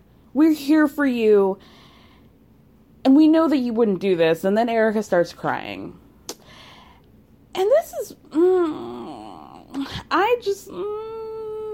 let me put a pin on that for later. Okay, so then the screen says 5 days later. The ladies are done with their quarantine. Lisa and Crystal go over to Erica's place, and they start talking about times being tough, and Crystal says, yeah, the pandemic has been really rough. Sometimes I just burst into tears just in the middle of the day. And Erica's pouring a glass of champagne for everybody, a bottle of Veuve. I noticed that they didn't put a price tag on that one. Maybe it was a gift. Maybe it was technically a gift. But Erica's pouring a bottle of Veuve, and she says, well, here, cheers to crying in the middle of the day, right? And Erica says that she called her psychiatrist recently because things have just gotten too much. It's been too much pressure to be reading these headlines about the lawsuit and her potentially lying and all this shit. And Lisa brings up the idea that it's easier for people to judge the ones that they put up on a pedestal and to celebrate their downfall. And Erica says people want to believe this stuff, this bad stuff about me, because inherently everybody has a sadistic streak within them. Okay. I think we're being a little dramatic about that. I don't think that people... Well, I mean, okay. This is a Bravo Housewives fandom. Of course. With every housewife, there are a certain contingency of people who are waiting for the downfall. I think there are a lot of people who had a side eye on the situation of how are these finances coming in? Tom's a lawyer. How is Erica affording a $40,000 a month for my glam team sort of lifestyle? Even if he's a very successful lawyer, the math just ain't mathing. A lot of people were suspicious. A lot of people are saying, hey, we're surprised.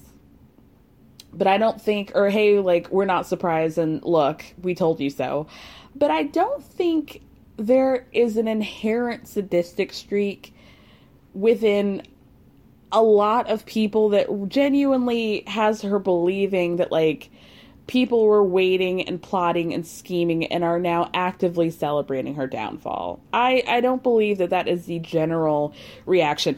Now, to be clear, I think it's the general reaction now that The Housewife and The Hustler has come out, and now that, like, all this shit has come out where it just seems very fishy that, you know, your husband funneling in $20 million into your own company just doesn't really add up. Also, shout out to you, Maya, who mentioned that Tom testified in court in September, so this would be 2 months prior to Erica filing for divorce and about 3 months before all this other shit came about, that prior to that in September, Tom had done like a deposition or whatever in which he said that there was no money.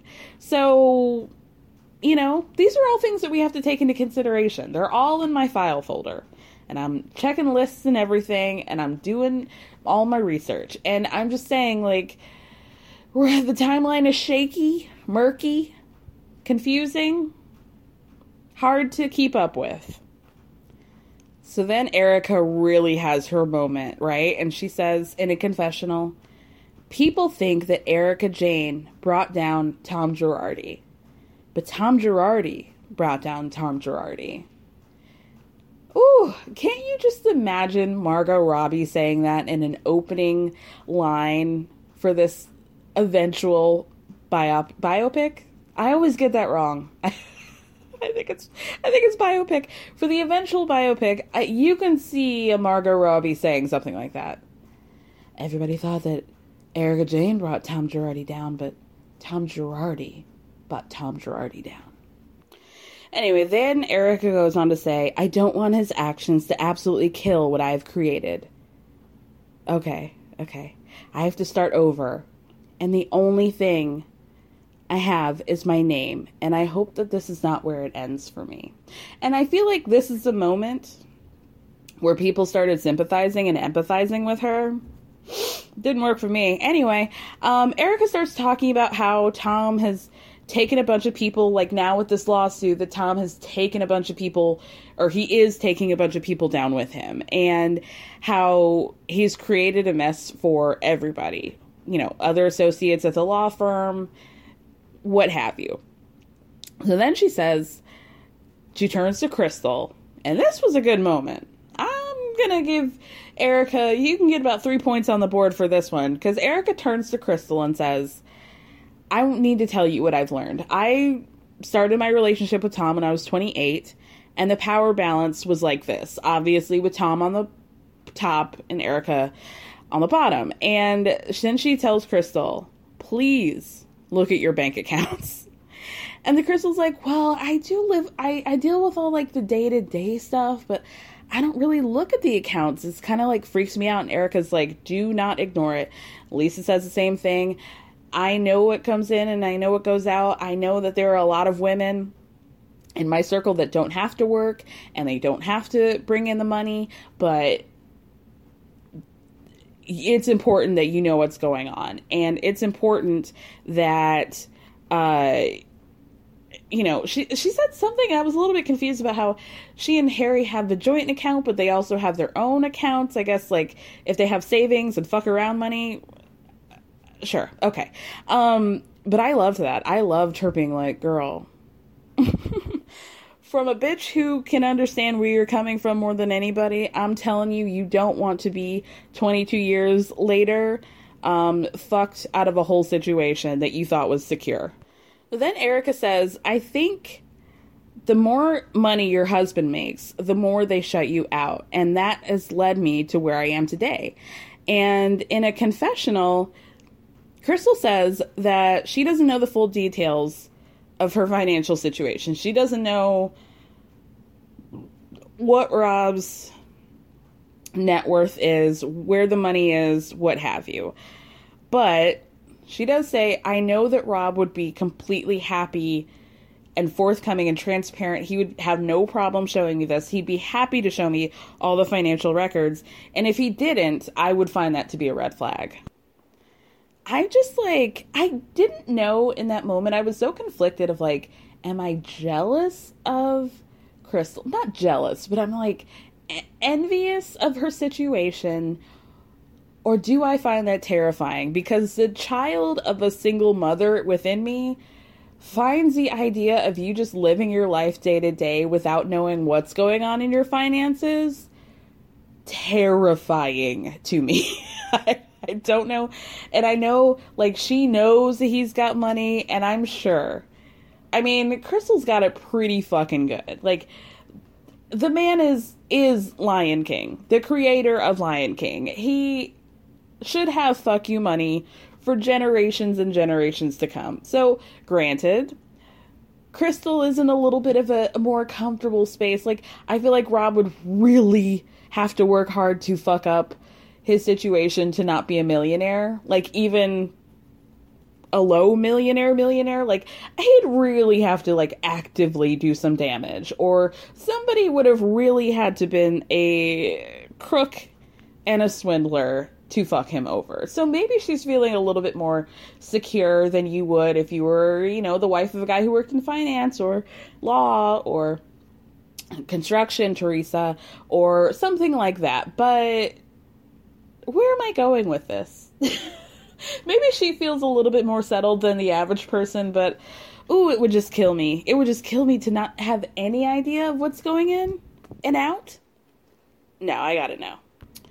So then Rinna asks Erica the tough question of, now that you know what you know, in hindsight, like, would you have done something differently?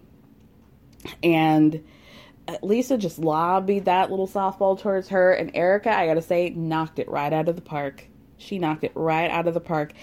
She says, you know, I wouldn't have done anything differently because I was always asking questions and I was continuously shut out.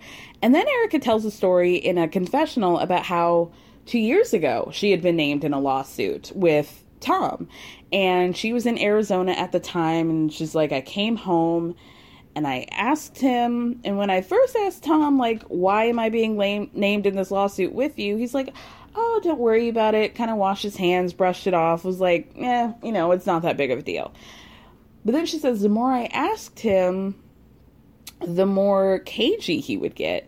So it went from like, don't worry about it, to he just didn't want to talk about the situation at all. And then she says, I know how vindictive and mean and vicious Tom can be. Tom wins and you lose, and that's it. And that's how it's always been. So counter that with the scene of Garcelle going over to Kyle's house.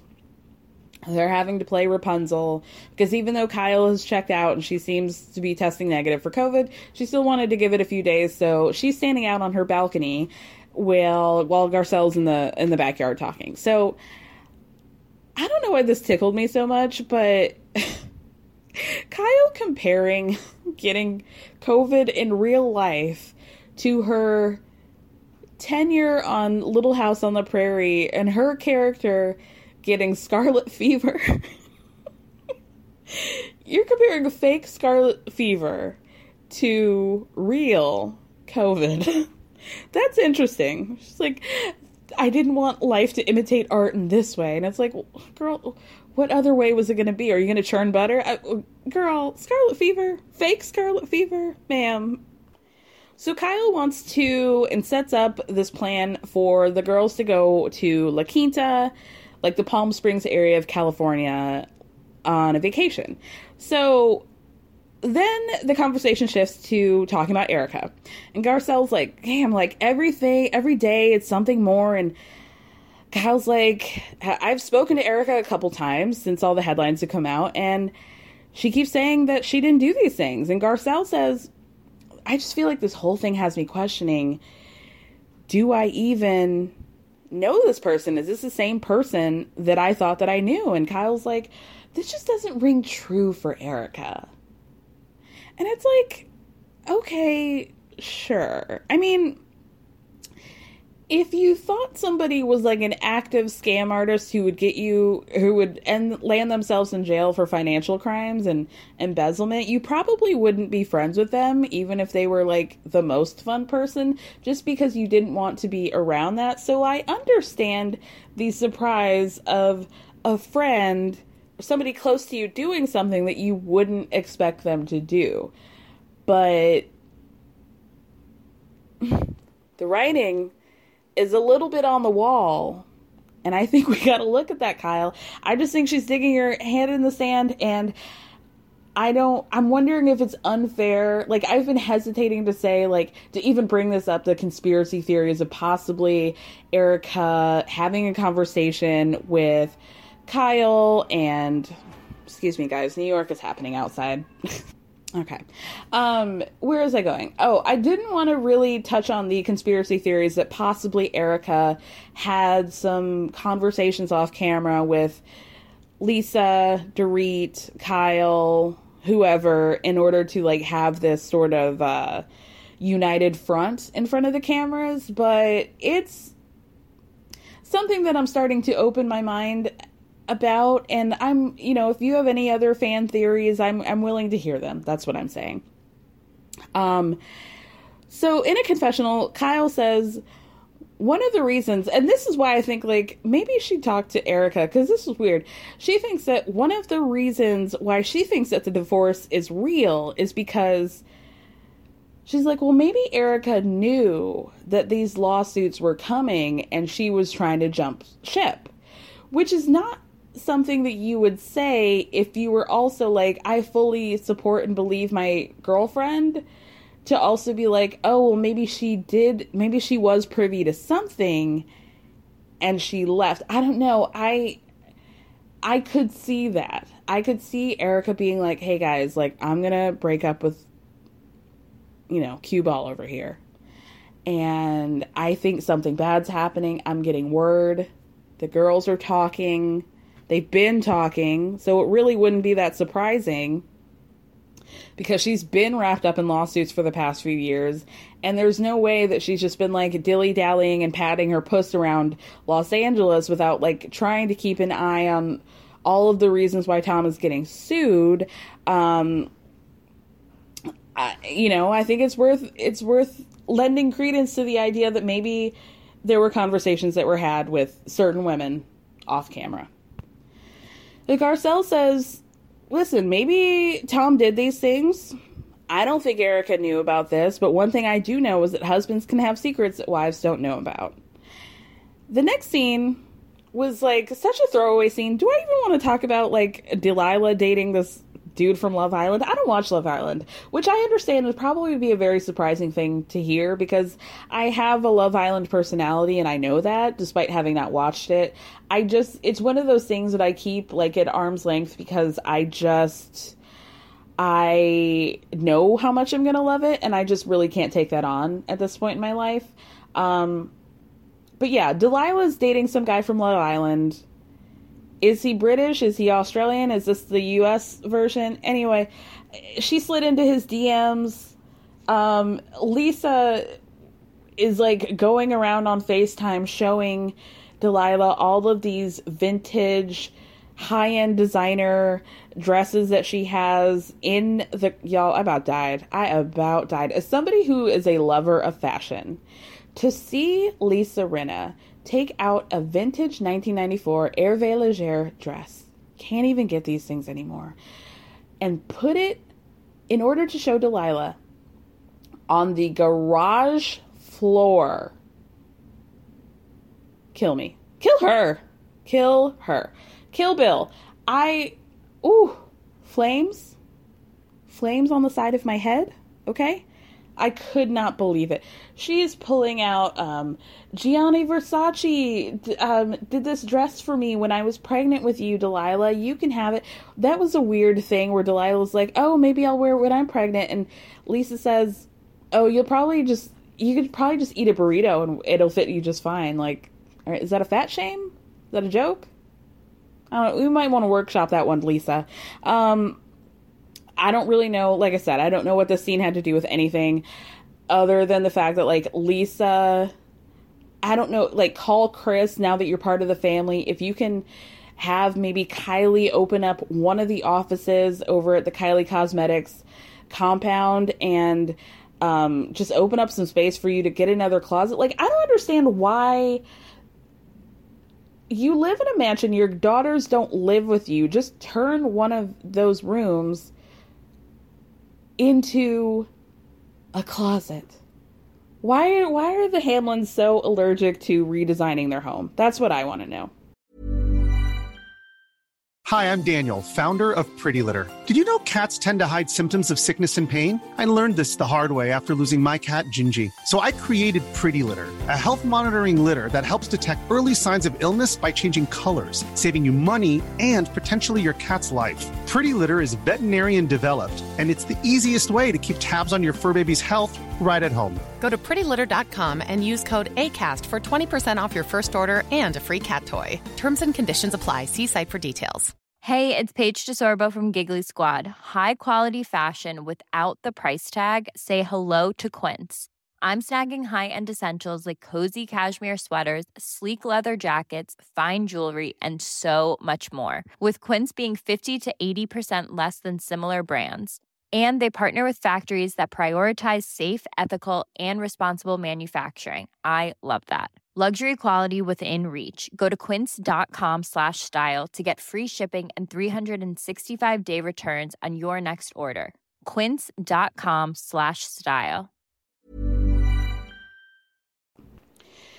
The following scene was the best one of the episode, obviously, because it was Kathy heavy. Kyle goes over to Kathy's house, and Kathy's just outside in the backyard on the balcony howling at one of her random tiny teacup dogs and trying to get it to howl back at her. And then Kathy shows Kyle the table that's outside and her new collection of holiday-themed wreaths, and little tiny Christmas trees, which were terrifying, terrifying.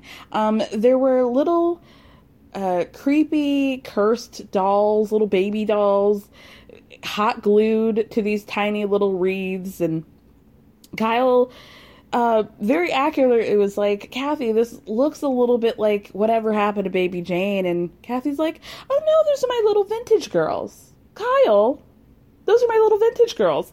Kyle starts to get emotional because, I don't know, like the wind blew and her nose started hurting again. But she says that was mean.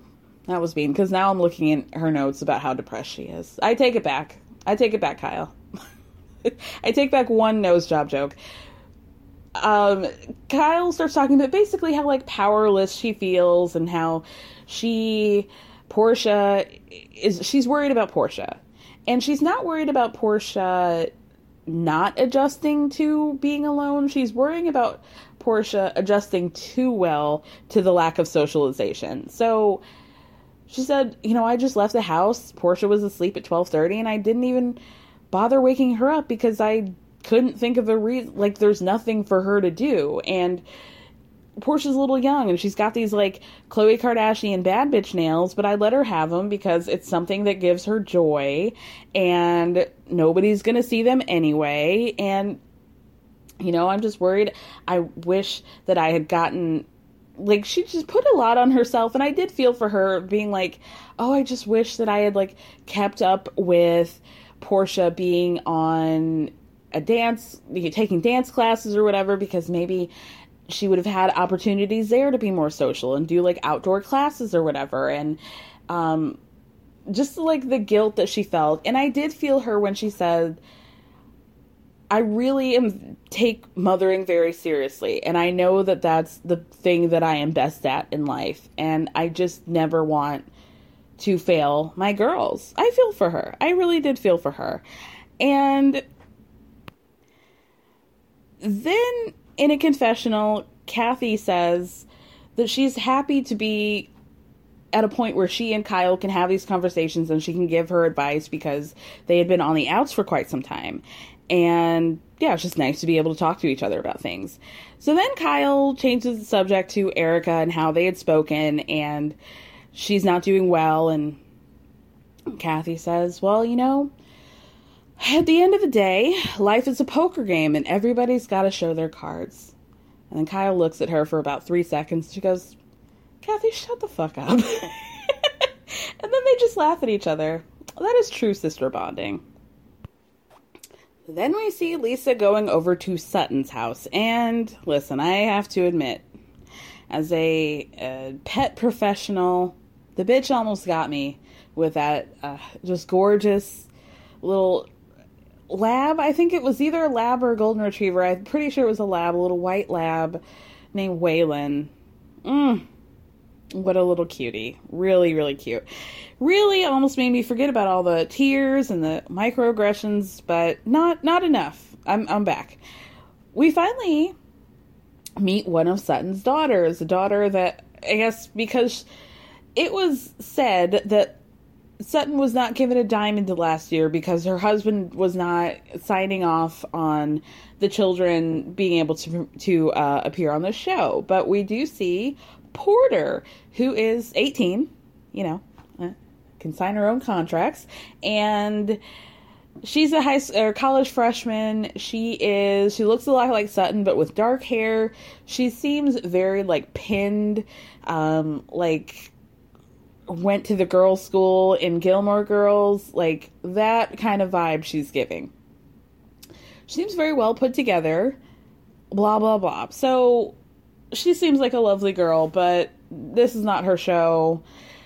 Lisa tries to connect to her by asking if how college is going, and Porter's like, oh, it's been going good since I joined my sorority, and come to find out that Lisa and Porter were both members of Kappa Kappa Gamma. Now, is it fair to say that Lisa was a member since she really was only in college for one semester? Probably not, but it did not stop Lisa from squealing and clapping and making Porter so uncomfortable that she just started clapping to get this crazy woman to stop screaming, basically. Sutton starts talking about how she's not going to let Porter have lip fillers, which seemed like a direct dig at Delilah and Amelia. Don't think that Lisa caught on to that, so if she didn't, then I guess we'll just move on. They change the subject to Erica, and Sutton says the divorce is really messy, and it's like one of those milkshakes that have a lot of stuff in it, like if you go to Cold Stone, or it's just got a lot of stuff in it. Just very eloquent, Sutton. Thank you.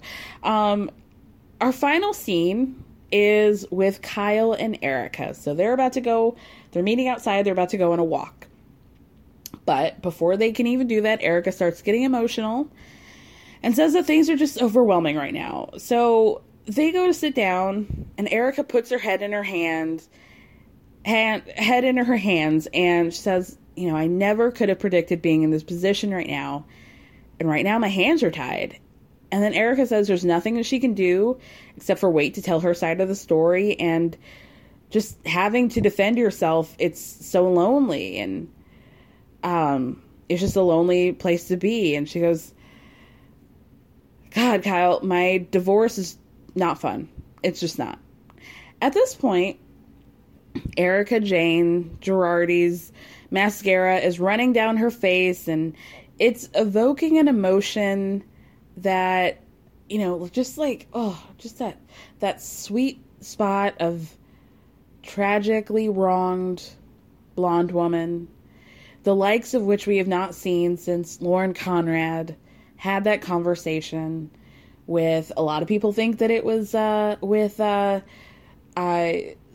Heidi, but it was actually with Audrina. It was a fight that happened with Audrina over the fact that they were not getting along at the time, and that's where the mascara really went flying. And gosh, it's been over a decade since that happened, and nobody's been able to top it until now.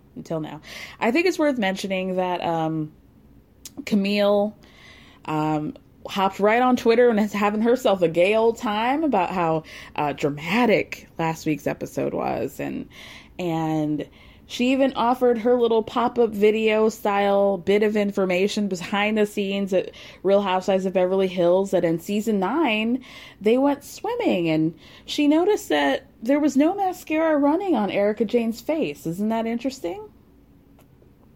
just a little thank you, Camille, for popping in and sharing us that little nugget of information. I will keep that in my pocket for later. I think a lot of people had an issue with this or questions about this, and, you know, Erica's certainly no stranger to makeup. She even told us herself that the reason why she can afford this 10,000 square foot dollhouse that she keeps calling it is because she, among other things, has had a makeup collaboration with none other than the company Too Faced. So it's safe to say that Erica probably understands the concept of a waterproof mascara. And so, you know, we're forced to ask the question of, you know, how much of this is acting and drama for the sake of drama. So Erica says to be part of a federal investigation is, quote, not cool. Agreed. And to have everybody believe what's being said and then question her is lonely. And then she says, you would be shocked at how quickly people turn on you and distance themselves from you. And automatically they turn and they don't want to be involved. But they were there when it was good, though, right? So in a confessional, Erica says, you want to know who your friends are? Go broke. You want to know who your friends are? Go to jail. And then Erica says, I hope somebody's checking up on Tom because he's not good.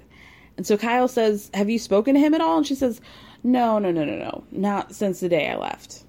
Okay, so this is like an interesting display of empathy for Tom that we have not seen since she announced the divorce. She has been talking this whole time about how I had to make this cut. I just had to run. I couldn't say anything. He forced me into a corner. There was no love here. There was no partnership here. And I just did what I had to do. So for her to say, like, I hope somebody's checking in on Tom, that's interesting. That is interesting. But then Erica says that Tom's a proud man. And the reason, or one of the reasons why she filed for divorce is because Tom was so resistant to any time of conversation. So she would say things like, hey, I noticed like maybe your vision is not, like, it seems like you can't see that well. And that he would get defensive, or that he would, you know, she would say, like, it seems like maybe you can't hear me, and he would get defensive. And it's just like, he just feels like he was dissipating and degrading in front of me, and Tom was actively choosing to ignore it. So this is where my hackles, if that's the term, really went up of, okay, so now it seems to go from Tom was this calculating, cold person who it just got to the point where things got to be too much, to now Tom is actively ignoring his health. There's really something going on there, and he is actively ignoring the fact that he is breaking down. His body's breaking down, and it's not performing. Now, doesn't that sound to you like a setup for the conservatorship that Tom just got approved for with the brother? So Tom's brother had filed for a conservatorship because they're claiming that Tom is suffering from dementia. Now, a lot of people didn't believe that, but the conservatorship was actually just granted a couple days ago. So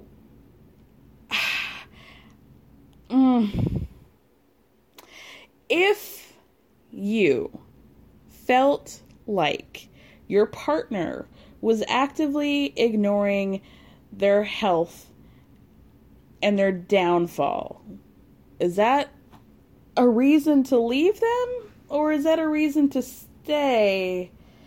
I could see how it could get to a point where you would be like, enough, but I just don't know. All of a sudden, the sympathy towards Tom and the poor Tom, I hope somebody's checking in on him. There's something going on and he's actively ignoring it. It just seems like a very odd pivot from what we've seen and how we've seen Erica address it, the divorce, up until now. So Kyle again tells Erica, lean on me anytime you want, if you need anything. And Kyle says, I'm just going to ask you a question about a headline that's been public and it's been out there. So I saw that Tom is asking for you to pay lawyer's fees. So then a headline pops up of Tom saying, like, you got to pay your own lawyer's fees, and he wanted to cut off any potential spousal support that Erica could file for.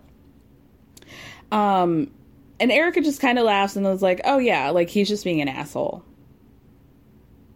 So I just feel like if the person who said, like, I'm not going to help you financially, even after 22 years of marriage, and I want you to pay lawyer's fees, I just don't see 3 seconds prior to that having this conversation like, I hope he's okay and I hope somebody's checking in on him. I would just, like, never. That would never happen. I think just the math ain't mathin' for me, you guys. And you can DM me at Everyone's Business But Mine on Instagram. And if you see something different, I am more than willing to hear it. You can also email me at everyone'sbusinessbutmine@gmail.com. But maybe I'm missing something. But I have questions. So then in a confessional, Erica says, I can't even believe I'm about to fucking say this. And then she says, you know, as much as Tom encouraged me, I think he resented every step that I made forward. And this is a great, an interesting thing to bring up, because I was listening to Bitch Sesh, and last week they mentioned that they have a hard time empathizing or believing Erica saying that he was so cold and whatever, because we saw him being so financially supportive of Erica's career and of the Erica Jane brand. So it's hard to reconcile him throwing so much money into a situation, but also being so cold and withholding. So then she says, around the time she got to Chicago, or she landed in Chicago, Tom's view of her had changed. Like, who the fuck do you think you are? And Erica's like confused, because she felt like, you gave me the ball, you gave me the tools to excel. I took it. I ran into the end zone with it. And now you're pissed that I scored a touchdown. And then she says, people don't know, because they see this husband that's campaigning for a wife to succeed, but at home, it wasn't that great. And she didn't tell anybody because she didn't think that anybody would truly understand what she was going through because of how it looked from the outside. And then she says that there were times where she would go to hug Tom, he wouldn't hug her back, and there was just another life happening in the perception of the outside. So there was a lot of things happening, really, that was conflicting. I know that sentence was really fucked up. I'm keeping it, though. I'm keeping it. Basically, she's saying things are not what they appeared. And she's also planting the seed that, like, she was willing to go along with that, which I understand, but now it's like biting her on the ass. And it's just interesting that everything just happened so quickly. And maybe, Erica, people are they're having a hard time understanding things because you've given them no information, and now we're going from Tom's so great, we have such a great life together, I love him, and the reason why I love him is because he allows me to be who I am. But now you're saying literally the exact opposite, and he was resentful of who you are, and people don't believe me because from the outside it looks one way, but you were the architect in many ways of that outside perception. So you have to be a little bit more understanding of people feeling like the rug has been pulled out from under them. Kyle, was like, you must be so scared for your future. And Erica's like, hell yeah. It's hard for me to wake up and not want to go back to sleep because there's no other way to say it. It's a disaster. My life is a disaster. And then she says, again, displaying a lot of empathy towards Tom by saying he's in his own personal hell and she can't help him. And then she starts to cry. And that, again, was like another ding, ding, ding moment. Why do you want to help this man that you essentially said that you escaped from?